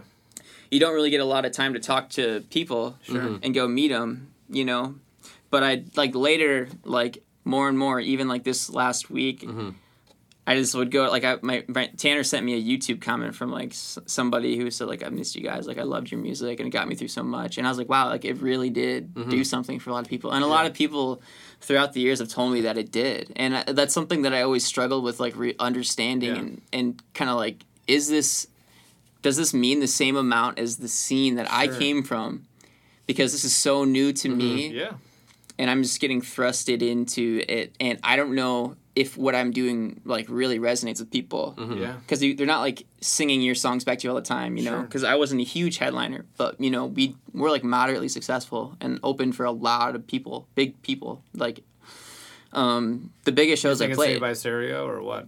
What? What are you thinking of when you say we opened for a lot of big people? I'm thinking of the EDM stuff. The EDM stuff. Okay. Yeah, and that was also weird to me too because I had only known grind in bands and like there's minimal results. Right. And also minimal pay and You're and then just kind of selling it all for this. This and feeling. I felt like I didn't earn it, because all I've known is like suffer. And just like literally work your ass off. And if you got like be 2 happy MySpace if anybody cares. If you got like a MySpace comment or something, you were like, someone's listening. Yep. So then it goes and I to this day like I understand it now more that it did. It just was it meant the same thing but differently at the time, Yeah. And I mean because like our songs that we grew up on and we fell in love with, that could have been Skrillex for some people, like, oh my god, like this song is dope, or like some of his deeper songs, or like Deadmau5 has some songs that I'm like I really connect with. Yeah. Beyond like jamming, it's like, no, this is a great song still. Yeah, it moves you. It does. It's exactly. art. It does the thing, and I think that's the thing. Like that's, why did you do it in the first place, or what made you fall in love with the scene, and why did you have to do it? It moved me. Yeah. Like I felt something like insane that I was moved by it. Yeah. So with other people. Yeah. Yes. And that's does it just feel like almost like there's so much technology in between you and people now? Like and that you've got your stuff and it goes online and then people are getting it. Well, I think more you're not there when that's necessarily happening. Yeah, for sure. And like you're not there to see them like receive the song or like physically hand them a CD. Sure. Like even to this day, like Freaks has 2 point whatever million streams. I can't see you, like or like I can't give you the CD. And like if they passed you on the street, like 90% of those people, would they even like know it's you? No. Like And you said you did a lot of the producing and writing, like So it's just it's tough. Yeah, so it's like you're like ships passing in the night. Right, like you're popular, but like no one knows who you are as a person. Like you're part of an entity, and like I'm sure if like they saw you like playing music, like, oh, I know who that is. But if you walk, Clay said, like you walk on the street, you're just like they have no idea who you are. Yeah, for sure. I mean, I played enough though in Milwaukee that Tanner and I were. Oh, I'm certain you'd be recognized. Oh here, it's again like that was the scene too. So like it was just, but it was clubs. So like you'd go out every weekend and we'd be playing, or like we'd have a show. We played a lot. We played a lot of gigs almost every single weekend, multiple times a week. Especially when we started playing, like around the entire Midwest, and then touring out and doing other shows out west, and all these crazy places. Like, but just we played so much, like. So many shows that Milwaukee eventually we did get known, and like there was a scene and everybody there was other producers in it too and coming up as well, know, that people eventually did start like recognizing me here, but I don't know. Again, still like at those big shows, it's the connecting with people. Like I've played a few that are really great, but like some of the bigger ones, like it's hard. It's like a world. I don't even know how to describe it. It's just different. It's just different. It's different having somebody scream the lyrics that you wrote right back in your face, and like people just going ape shit for your song versus like playing a cover song, essentially, and then having them go ape shit. Like it's dope because we both think this is dope, but I didn't do this, you know. Yeah. But I'm playing it, and I mean, somebody else could just totally take my spot, and like it wouldn't matter, right? Right. And like after you're done, like you don't hang out like at your merch table and like people come talk to you. It's kind of like, well, I'm done, and I'm just gonna go. There's almost like a lore or like mythology built up about bands too. It's like, well, this guy from this band, and like he's somebody, and like he interacted with this other guy in this way, and then it's interesting. And, I mean, a lot of I'm not, and I don't want to shit on the EDM community because it was absolutely amazing to me, and I have some of my closest friends and like longest lasting friends, and it was me, like it wasn't the community. I was just trying to understand. Yeah. Right. Like, how does this make sense? Because given I only know this, and this is so new, and it's exploding and evolving, and I am just like trying to keep up with it and be a part of it and grow the band again. This is like a new band, so Antics, like when it comes to shows, again, it's weird because in bands, like the biggest shows that like I've ever played with being in bands was probably Mechanical Kids. We opened up for I have a funny story with this one. We opened up for Panic at the Disco one time. Oh, nice. And Patrick Stump. But we found out the night before. Oh, wow. Yeah. Nice. So that was the biggest. Okay. Yeah. Yep. It was like, hey, can you play a show tomorrow? It's with Panic. Foxy Shazam just dropped the tour, so you guys can play the show. Okay. And we're like, holy shit. Yeah. Like, so, but that was the biggest one. And that was cool too. But, you know, like, and that was at the rave. And, yeah. That was amazing. And, like, still, like, there's people there to see you, though. So, because we told all our fans, it was last minute, you know? Yeah. Mm-hmm. Like, come to the show. That's what makes it kind of exciting. Yeah. Yeah. Word spread. Yeah, I'm trying to, like, wrap my head, because I'm having so many thoughts right now and, like, trying to tell you guys how it feels. But sure. With big EDM shows, it means more like when somebody was screaming your lyrics back at you. But again, like I said, at the same time, there's a different high that you get from playing when you DJ, especially at a big crowd who is actually in it, you know? Yeah. Like Pride Fest, every time we get to play that, my friend Brian books us. He's the best. He's awesome. Yeah. Takes such good care. Though, like, that is probably, I think, it's easily my favorite EDM show. Not the biggest on paper, but still absolutely massive. And, like, the crowd... There's a certain energy. Yeah, because the crowd is there, like, to have fun and be there for, like, you know... It's just, like, they're there to feel good and have fun.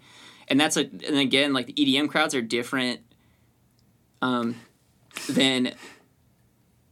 like scene crowds. Oh yeah, sure. Everybody's there. I mean, it's like Plur and stuff like that, but everybody's there to have a good fucking time. Yeah. And that was weird too to see, going from band stuff where it was crowds could be cliquey. There could be like, you know, like your band's hanging out over here. There's one guy that wants to punch everybody in the face. Oh, yeah, like he wants to punch my ass. And there's the pit. And it's like, I gotta stay away. It's like somebody should draw a diagram of the pit and like the Miramar, like where everybody would hang out. Like, right, like you don't go over there. Like that guy wants to fucking melt me right now, dude. But like if I go over here, I'll be good and like you know like just stay away from the pit. That was always a lot of thing. Theatrics, a lot of windmills. I guess that's kind of any scene you're gonna go out in. There's a little bit of like self-projection that's a curated projection, but like I'm sure you get some characters at EDM shows where you know it's that person that always stands out like in the crowd. Oh yeah, we have quite a few in Milwaukee. Seem very funny, but dope because they were so supportive. Sure. Like I call him Dancing Sandwich Guy. Dude just out there with a cousin sub, just like, he would pack his own sandwich. Hey man, and like mid-rave, like middle of the show, middle of the night, he would just like but he'd always in the front too, just going like this, the sandwich. Man, and you gotta get carbs if you're gonna dance that long. But yeah, I mean that's but the EDM crowd had this crazy thing too, which was really different and welcoming. Like everybody was there to have a good time. Nobody was like a douche, which was to you a different feeling, of course. Yep, and it was a different crowd. Every other show didn't get shut down. I'm guessing. No, never. Like I mean, you know what I'm talking about? Oh yeah, I know those days. Yeah, we got shut down too, and Say My Stereo and a bunch of other bands. Yes, right. National Skate Park getting shut down. Yeah, destroy every venue. Yeah. So nobody like wild to death or was like doing like windmill kicks and shit. And EDM, and everybody was like more chill, high energy still, but like more accepting. Yes. Right. Like you were just like if you're there and you're wearing something crazy, everybody's like fuck it, like you're cool, you know.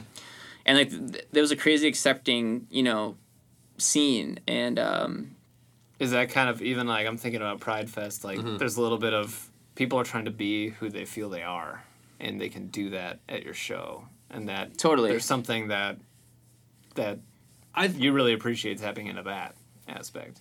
Yeah, I think it's... Yeah, and... enabling people to be who they are. Yeah, right. And you can... In an EDM, it's like very... It's less judgmental, it's more accepting. I'd say. It's more accepting because, like, definitely, like, in the scene, I just remember, like, some people would shit on you for listening to a band that you really like, but everyone like didn't like. Yeah, and it was always like you know, there's an elitism. Yeah, exactly. Like you listen to that band. The early '90s guys, like we were here before you. Right. I mean, you had, like there's some of that, but sorry. Yeah, go ahead. No worries. No, I didn't mean to cut you off.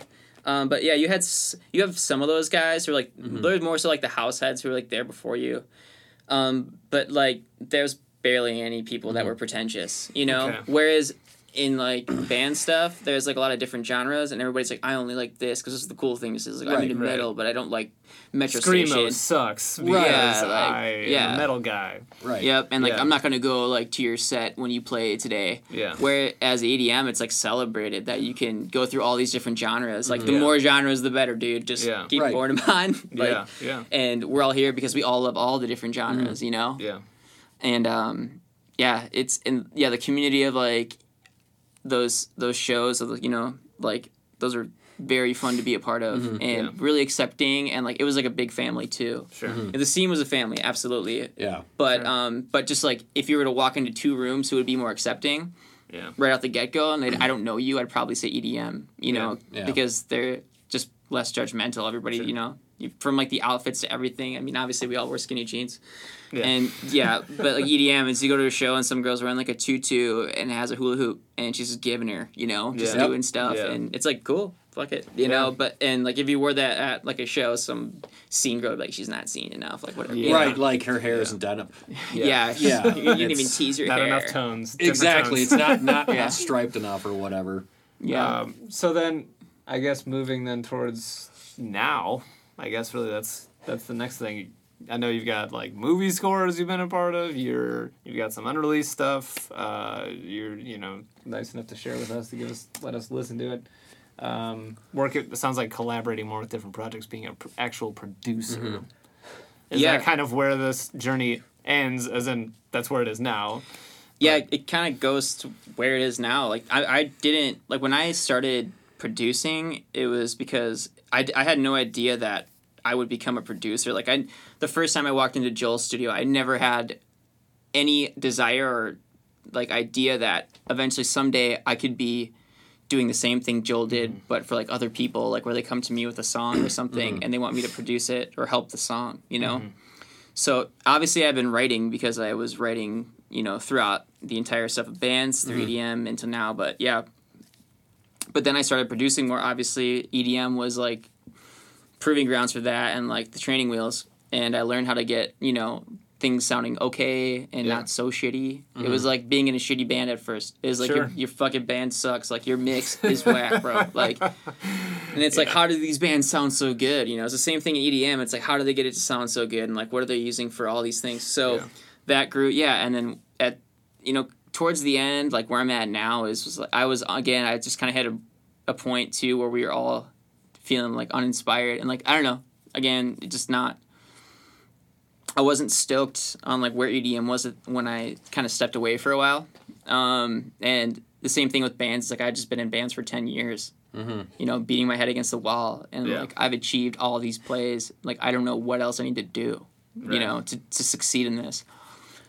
And then you know, kind of towards the end of the like EDM things, when I was kind of winding down and like disconnecting myself from it because I wanted to focus on me and figure out what really made me happy and like, you know, what I wanted to do and how I was going to keep going because I knew I wanted to do music. I started producing for other people, and then I started working on other people's projects, and I got the first one I really actually got asked to do was my buddy Izzy, who I met at Joel's studio when I was 19 because his band was recording there. But then I started working really heavy with my friend Izzy, who goes by Ezekiel, and that was like a big first step into producing for somebody else, and like getting into their brain. And then that was like, whoa, this is crazy. Like I can make something, you know, I can make somebody else's, like, you know, I can try to get in their head.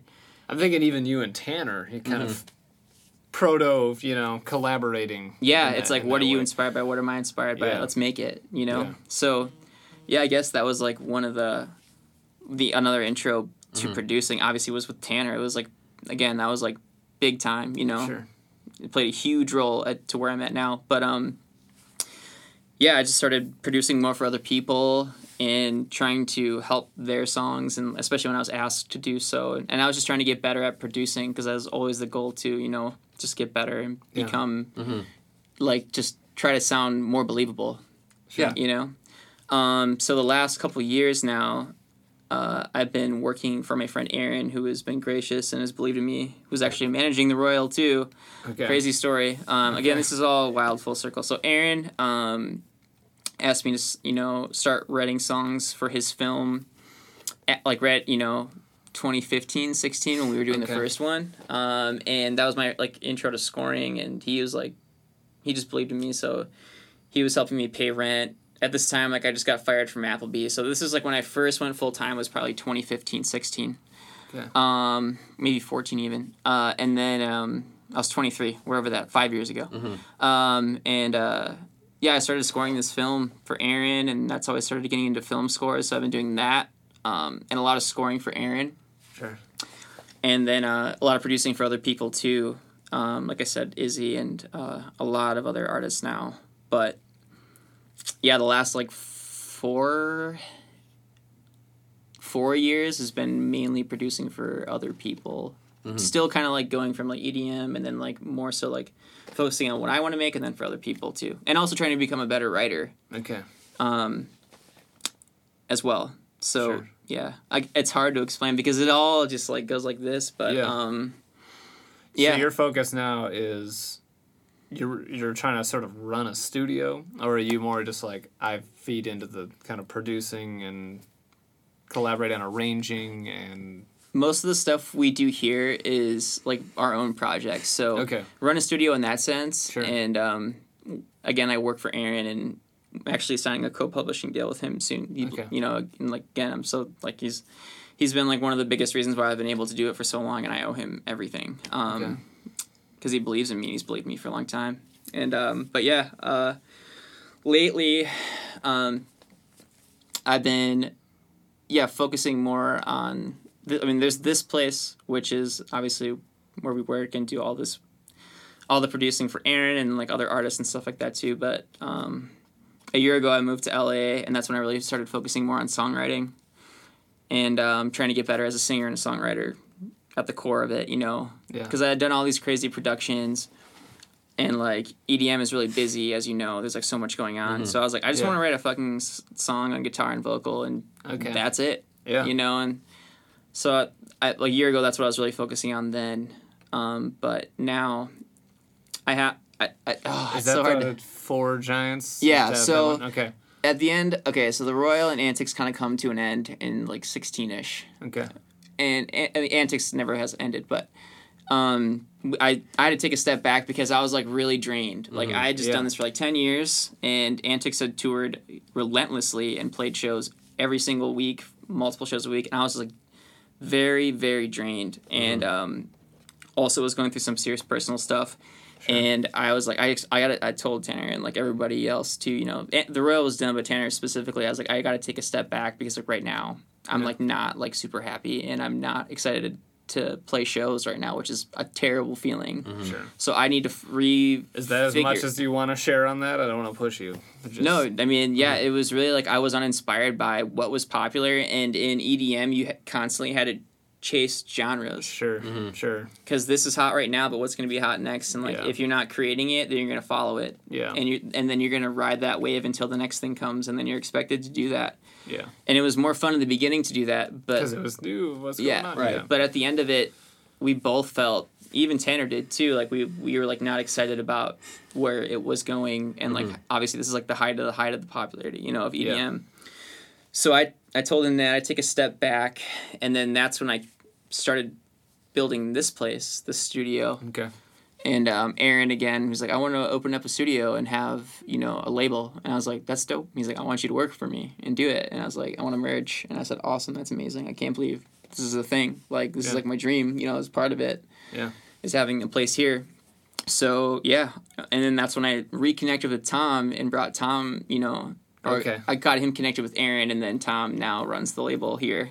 Nice. But, yeah, so that's when I started producing more and not playing shows too for the first time in a long time. I just wasn't playing because I constantly played, and then 2016 to now, or 17, 18 to now has been almost never. But yeah, and the last couple, and then I fell in love with certain new things and new genres, and I've always been the biggest fan of pop music, so I was able to really dive into what I wanted to do for me. you know, because being in bands and projects, there's always other opinions. Sure. And I was like, I got to do something for me that I'm stoked about, and I really want to do, and make sure that it's right, and it's going to be just me this time, and you know, like as far as very recently. Yeah, as far as like the creative goes, like creatively, like I'm definitely going to collaborate with everybody like that I love to work with, and like make work with everybody on like this to make the songs great. But I want this to be me, and I need to make sure it's right and it's mine,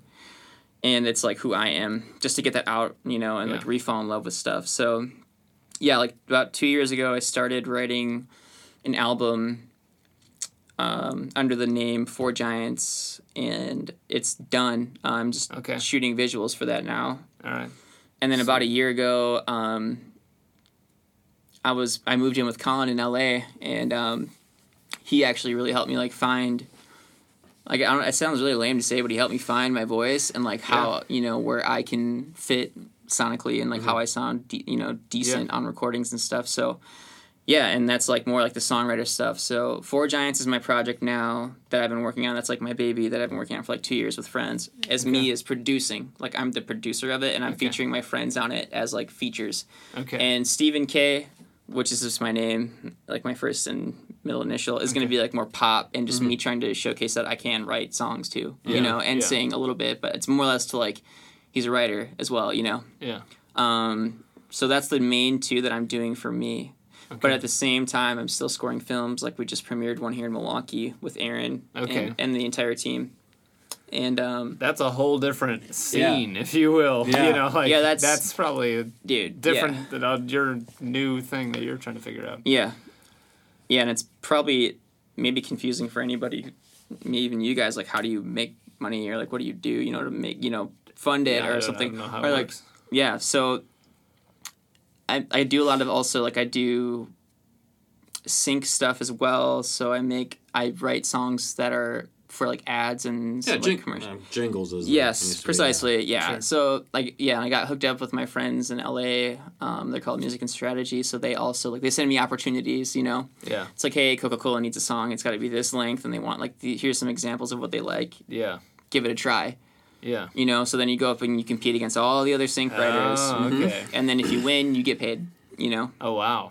So, and that's like. It's Battle of the Bands all over. Yeah. Right? it is. Yeah. It's just like it all comes full circle. Yeah, you're never like not going. And you're always like, that guy at that company's a dick. Yeah. Like, I mean, so that's another way that I'm able to help keep the lights on here. Yes. And also just eat and stuff. But Aaron has been like the guy who's been hiring me freelance for the last couple years to work full time. So whether it's films or like traveling with him and like doing audio work with Tim, who's also the other half of Four Giants, Okay. I guess the best way I could describe that, it's kind of like 9 Inch Nails, where like there's Trent Reznor and then there's Atticus Ross, and like that's kind of how that project looks. Yeah. And then Stephen K is just me writing, and then I also score film and do sync stuff. Okay.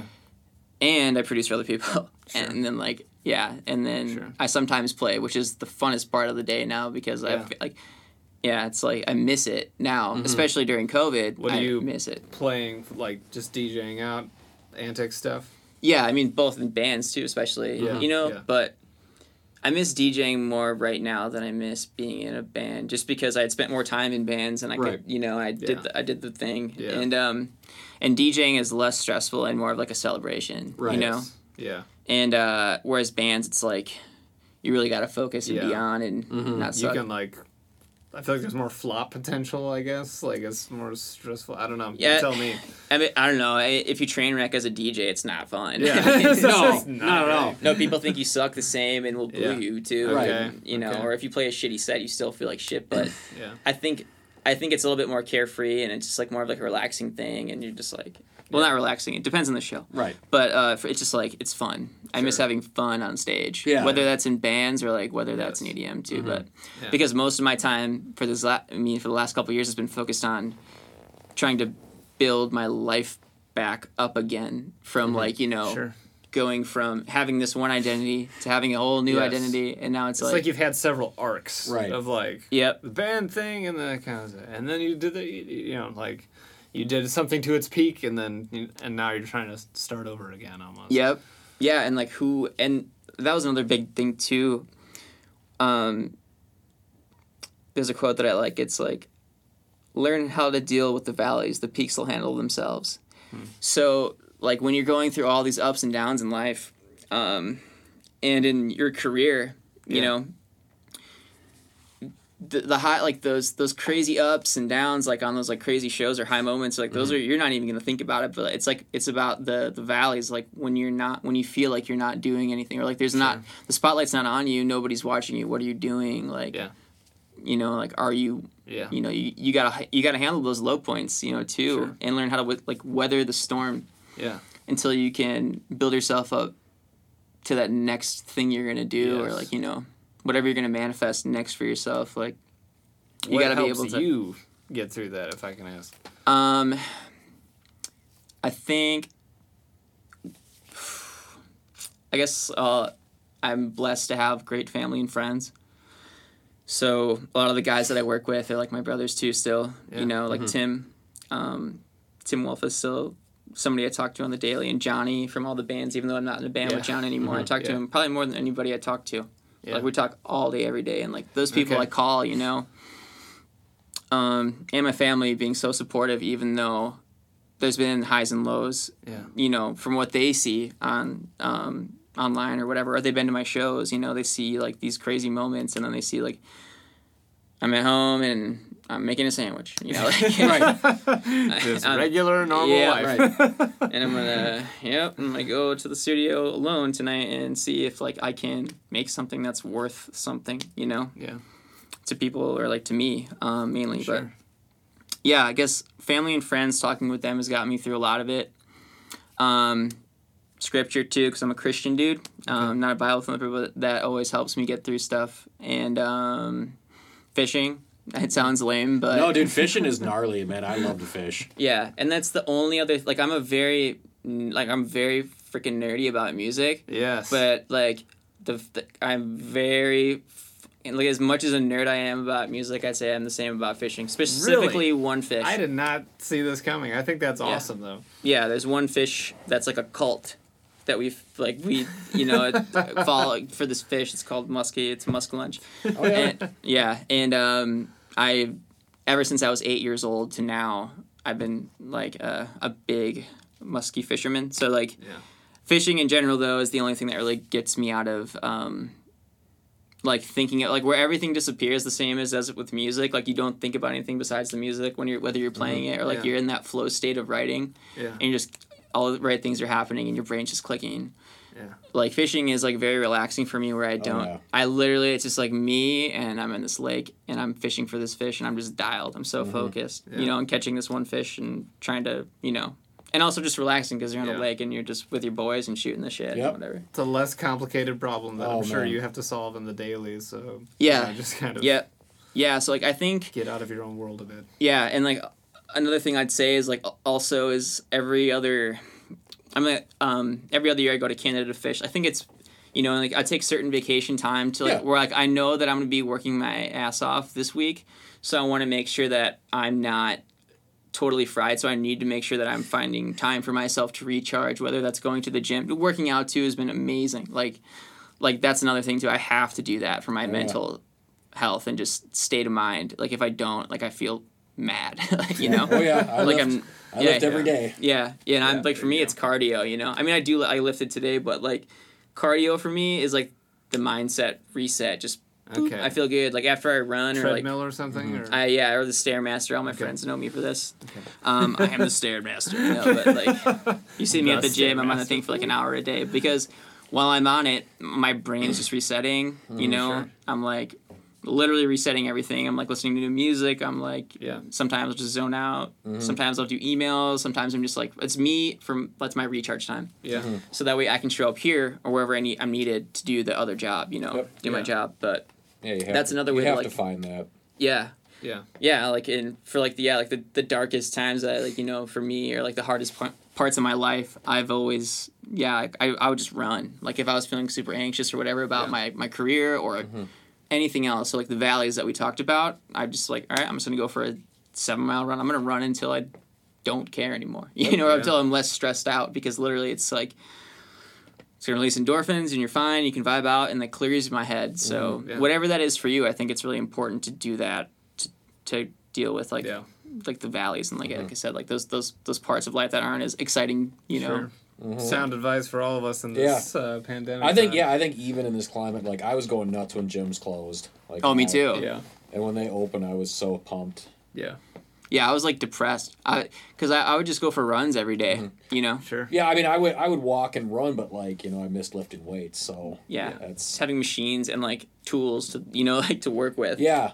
Like I mean, I had a friend who had a basement gym, and like I could go there like a couple times a week, but I had to pay a drop-in fee all the time, and I'm just like, man, I'm gonna pay more going here than I actually do my gym membership, so like I had to like not go as much, but yeah, it's totally finding that thing that's like outside of your passion. You got to find something to recharge. Yeah, and like just like you fall in love with like music or whatever you love, you gotta like find whatever else you love to do too. That's like the opposite. That's like the zen, the yin and the yang for sure for like your career and like like your family time, like whatever else you need to do to recharge and like. Yeah, I used to be really into cycling, like go out for like a 15-20 mile ride. Nice. And just like throw on some tunes and like. Yeah. Because when I used to live in the Falls, there's a great trail, and you'd go through like Merton and stuff, and you'd kind of forget everything because you'd be in like the wilderness and just be just awesome. Yep. It's kind of crazy that like our society is set up in such a way where we have to get away and just do exercise for the sake of doing exercise. Right. Like just go into the wilderness for the sake of being outside. Honestly, like that's why camping is so great. Like, you know, some people are like, I don't think I could stand sleeping or just go into the woods for a week, and then like when you get there you're like, man, this is great. Like I'm not having calls, I'm not having emails, like I can just like disconnect and Yep. Yeah. Totally. Yeah. And, like, you just gotta find that time to recharge and do whatever it is, man. Like, whether it's getting outdoors and going fishing or camping or whatever. Yeah. Also, like, new things, too. Just trying new things also. Going new places, and just experiencing new stuff, too. Helps clear the mind and, like, gives you fresh perspective and also gives you more to draw from, too. Now that, for whatever job you're about to do, it's a good reset. Just gotta find whatever helps you reset, though. That's what helped me get through that, for sure. Right. But... is there anything else that you wanted to get to? I feel like I should tell at least, I'm known, I guess, my friends, and I'm known for my stories, so I should probably tell one rock and roll story. All right, here we go. Back when I used to rock. No, but when I was a rocker. No, so I'll tell you about the night at the rave with Panic at the Disco, because this is funny. So I find out that we're supposed to play this show at the rave, okay? Okay. Mm-hmm. And I'm underage, so I'm not supposed to be drinking. Okay. But I was. And the rave actually gave us all this beer, So we play the show, and, like, going back to the beginning of this all, like, I remember looking at Motion City Soundtrack on that stage at the rave hall and being like, dude, all I want to do is play that stage someday. Mm-hmm. If I can just do that, it'll be amazing. And then we got the opportunity to do it for that show with Panic and Patrick Stump. So we get the call, we practice our asses off the night before, we go to the show, we load in, and we play, and it's at this point, it's like the biggest crowd I've ever seen. Sure. It's like the hall is sold out, and it's dope. Yeah. And I'm just like, I remember like looking at the crowd and just being like, dude, I can't even believe this is real. Like, this like which level of the rave is this on? The ballroom or was hall. It the hall, okay. But I have played every room at the rave. Okay, that's throughout awesome. the years, they're different things. That's funny. But so we play the show. It's epic. It's dope. We all feel good about it. It went so well. Literally a dream come true day. Yeah. That we had no idea was going to happen until the night before. Sure. And then we go down to the basement. You go to the pool, don't you? Well, yeah, we were fucking around. We That's definitely like every story that ever happens at the rave. I mean, we were fucking around the pool, like signing the walls and stuff and doing what you do, Yeah. And then we were drinking beer, and we ran out of beer. And I was with Tim Wolf. Okay. And everybody else who's in Mechanical Kid, so Sean, Tom, and DJ Brad, Mike. Yeah, yes. So they're all, like, in the green room, and me and Tim go to grab more beer out of the fridge at the rave in the basement. Like, and as I'm grabbing this beer out of the fridge, like, the security guard sees me. He's like, hey! And I was like, oh shit, and like my instinct as like a 18-year-old young man is fucking run, and so I'm like, okay, so I book it. I'm like, Tim, go, and I book it, and like they were giving us free beer. Like I should have just been like, well, I'm talent. Yeah. The first thing I'd say is like, now I'd be like, dude, I played. Here's my pass. Like here's my. I just want another beer. No, because your instinct is to run. So I sprint with Tim up the stairs. I blow past Tom Crillo and DJ, and I'm like, run, and they're like, what? And then me and Tim like book it up the stairs. We pulled the most like James Bond-esque shit I've ever done. Is like we like they because now like the security's on the radio and like we're trying to make it out to like our bus at the time who we got from Joel and like we're running out and like all of a sudden we hear like all these security guards coming down the stairs as we're going up trying to run out. So then me and Tim hide behind a door with our beers. And they like it was like a closed like a half closed door, and we were just like hiding behind it, and they all just it's like that movie, where you're just like, is he gone? Yeah, literally, they all just like, and it's like 4 Did of it them. work? Yeah. So then me and Tim were like, all right, go. So we ran out to the bus, and it's just me and Tim out there, and we're like, fuck. I was like, we got to go back in, dude. We got to do this right now. Your heart's just pounding. Yeah, I mean, chest. Not to mention, just play the biggest show of my life. Yeah. I'm just like, oh my god, this is crazy. So we walk back in. Living out Crank in real life. Yeah, exactly. So we walk back in, and then we see all the security that surrounded Tom and DJ, and they're just grilling them with questions. Like, and then I'm like, about, man. shit. Right? And like somehow the security didn't see us. Like I said, when we were behind that door, so they don't know that we took the beer. Yeah. Like that guy who saw me in the basement like barely saw me because I was like the Flash. I was like, I'm out, you know. Yeah. Say my first rodeo running from the cops. So then we come back in, and then like the tour manager for Panic at the Disco is there. It just so happened that the owner of the fucking rave came that night for the show, who's a scary dude. You know? Yeah, I've heard stories. Yeah, so he's I won't say scary, but intimidating to me as a young man. So I'm like, oh my god. So they start grilling all of the they start grilling DJ and Tom, and they ask all the band all the questions. They start like doing like they ask about our merch counts. They just put us in the ringer, and then we're like, oh yeah, we don't even know that guy. It was some guy named Tim. He was just here tonight, and like we didn't like really. He's not in the band. He's just like hanging out. And then I was like, okay, it's like my band came up with that story. So then I was like, Tim, you gotta go, bro. Like, like we just threw you under the bus. Yeah, I was like, name is Tim. Yeah, so like Tim finds that out and he's like, oh my god, right? Yeah, so Tim heard that and like at the merch table when they were doing like all of our counts and like grilling us for the counts and like Tim was like, oh my god. And so like he turns around and like ducks and bobs and weaves through the crowd. Right? Yeah, Tim's gone. He's just left. So anyways, at the end of the night, the entire like tour package. So Patrick Stump and everybody on Fuel By gets an email that, hey, this band was really disrespectful. That, you know, they're some guy that stole beer. They stole all these beers, blah, blah, blah. Because I took one beer, but my band had been grabbing several beers out of this fridge, and they, like, framed it like we're, like, these bad guys. So...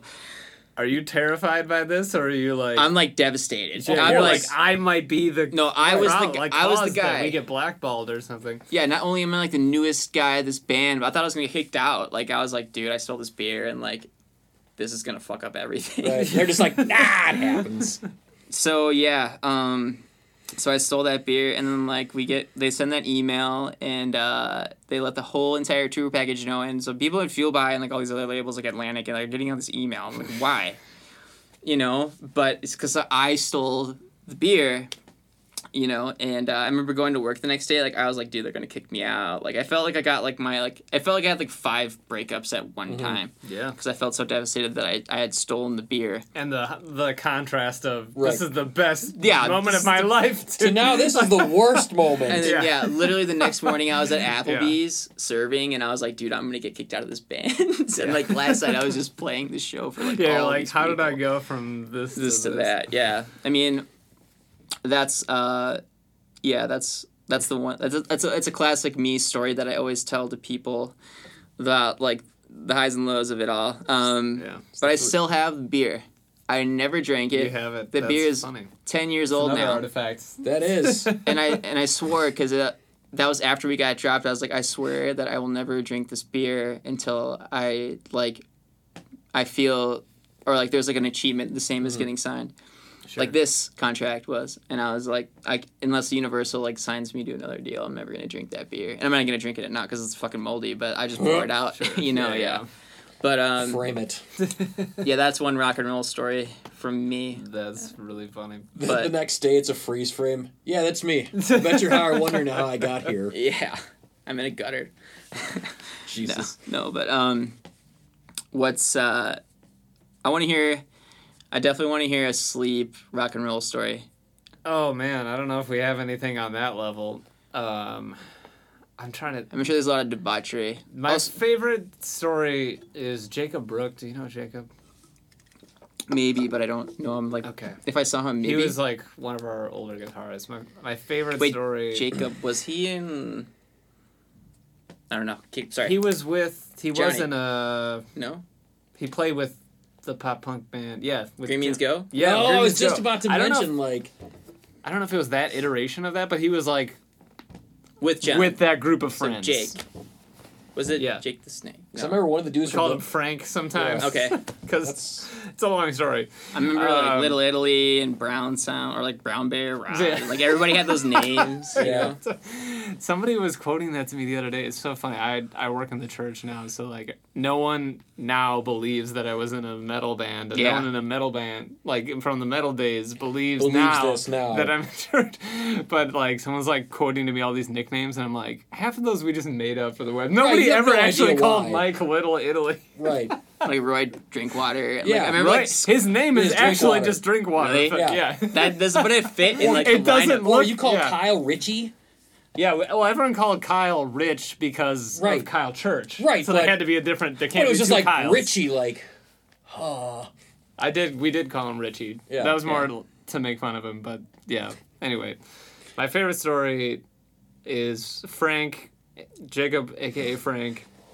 We were playing in Pennsylvania, and like, this was one of the few places like when we went out, like we could not reduplicate what we had going on in Milwaukee anywhere. Like, we kind of were like hometown heroes, right? Like people are like, they're latching on that we're a touring band from Milwaukee, and that's exciting, and you know, like that's kind of people's interest in sleep.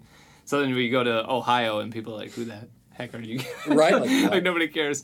But Pennsylvania, we found this. We sort of like grouped up with this promoter, and he would always book us, and he actually like went on tours with us sometimes, and he was just like a good local promoter that became really good friends with us. But we played in Edinburgh in like a Legion Hall type place, and I remember Jacob just getting drilled in the mosh pit. Like, one of the things we would do is like psych up other bands, mosh for them, they mosh for us. Like, we're all kind of like together. And so like Jacob just got, I don't even remember what sort of blow that was struck upon Jacob, but he was like in a trance. That's called a concussion. In actual days. Like he was chewing his gum and I was talking to him, but he was just staring, and like we were just like, dude, like it felt like for like, I'm sure it was only like 30 seconds, but it felt like 5 full minutes to me, because we're just like, is he just gone? Like, is he gonna recover? He just got rocked. We're just like, yeah, so I'll always remember just poor Jacob just, and then like after that he was like, I'm cool. Just like he just kind of like snapped out like of it. Like an NFL replay. He went up and played and was fine. And I was just like, I thought we like broke Jacob for a second. He's like, got TBI. We're done. What is going on? We're done. But that's just one story I think of. But I'd have to prepare and come more. And I'm sure there's some other stories that I'm forgetting about. But I'm terrible with like questions and trying to give you guys a story. But if you wanted pure funny stories, I'd be like, oh my god, I have a novel of just nights that are hilarious and fun and stupid, and because of music. Because I just decided to do it. Sure. But we're coming up on a 2-hour mark, and I like to keep it there just with making editing not such a challenge for you. Because we try to keep it, under an hour. But I think we got a lot of really awesome stuff. Yeah. I mean, just Steve, thanks for your time. Yeah, absolutely. Again, like this is about reconnecting with old friends. I feel like a lot of this is like, Kyle and I didn't even know each other exceedingly well before this, but we know of each other. Yeah, exactly. And like now we actually get to collaborate again sort of like the scene is still bringing us together, which is really cool. Yep. That's dope. And, you know, we appreciate you just as an artist. I mean, just listening to your story, it's not even so much about achievements as how you really are not content for anything less than putting your heart and soul into everything. Right. And, yeah, we just have a lot of respect for that. So, yeah, absolutely. That means a lot. Just thank you again for sharing with us. I know, just any final words you want to leave people with? I mean, you've got your own platform going on, much bigger than what we're doing. Dude. But just anything you would want to leave us with today. No, I just appreciate you guys having me on. I've been like dying to, just talk about some of the stuff that we all experienced together, and like also it's fun to share it with you guys too. Yeah. But yeah, I don't know. I mean, going back to the beginning though. I mean, the scene is, like, really responsible for shaping, like, who I am now, and without it, I wouldn't be here. If it wasn't for Milwaukee music and all of our bands and, like, playing shows together, and no matter what the genre was, just being excited and going to a show and experiencing that everything it was, like, I would not be who I am without it. So it's fun to talk about it now. Yeah. And, more so, like, focus on what was happening in Milwaukee. Sure. A little bit, again. But, it's cool. I'm just appreciative of, just talking with you guys. And it's cool to reconnect, too, because of it. And, we all didn't know each other really well back in the day, but it's, like, cool that, we're here talking about it now. Yeah. And, like, trying to, like, now that we're adults, we can analyze why did we like it. Yeah, exactly. Like, we have the like. Why did we do this? Why did I spend so much time sitting in a van with people? Spend all this money on gas and gear. Yes. Trying to get people to come to shows. And it was like the worst time for gas prices. Oh my God. Yeah. The gas was like $4 a gallon. It's ridiculous. Yeah, this is short story. I remember the van that we drove was my personal vehicle, and I drove that thing not only to work and stuff, so I was paying like $200 or $300 a week in gas. It was terrible. Yeah. Yeah, we drove we have all these different kinds of vans. But you had the Dark Shift bus from Joel. Dark Shift was Joel's band, and they had this huge black bus. So at the time, there's two metal bands that had two full-size buses, them and Rick Disgrin. And I remember Rick Disgrin. Yeah. I don't remember that one. Yeah, they're like Man, there's so many names that's like... Yeah, but they had this giant black school bus, and Dark Shift had pimped it out. I think I do remember some band having a big bus. It was them and Rick Disgrin. Those are the only two bands that had full-size buses. Through our record deal, we can end this soon, but through our record deal, and knowing Joel and recording with him in Mechanical Kids, he had this bus that he isn't doing anything with anymore, and we're like, all right, we need this bus. So it's in the budget of the label. We're going to get this bus. But yeah, we renamed it, the Black Pearl. Yes. Yeah. Nice. And that bus was the shit. Did you guys put your name on the marquee like they had? Dark Shift was on the front, where it would say the street you're on. They had just said Dark Shift. At some point, somebody went, "Now bring me that Horizon." Bring me the Horizon plate. Tom's up there pointing as he's riding on the roof, Teen Wolf style. No, we did there was a lot of awesome nights in that bus, and I think everybody in the band to this day, I would be I'm gonna come up with that money to get that thing just because it was so dope. Yep. Yeah, Joel pimped it out, but we pimped it out pretty hard too. We expanded because we had more members. Sure. So Tom, it was in the top bunks. It was me, and then it was Tom because we were the smaller guys in the band. Yeah. And then DJ, and I got shoved a lot of places because of that. Oh, you're small. You can go in a corner, where the bus arches. That's where you're gonna go, and you're gonna be this close to the ceiling too. Man, that thing was dope. I missed that thing. That's and awesome. Me and Tom and DJ, we called ourselves the Mile High Club because we were at the top. Nothing ever happened up there. For the record, there's folks, no nothing implications. happened. Not one cool story. Nobody wink right now. This is very serious. There is not a wink going on. We have video proof. Yeah. Anyway. It's been fun, though. It's been absolutely great. And I just want to keep talking. Thank you, my dude. Yeah, thanks a lot. Thank you, guys. It's been fun. That's a wrap. That's all. Yeah. All right. Yeah. Dope. Sweet. I'll go get Jesse.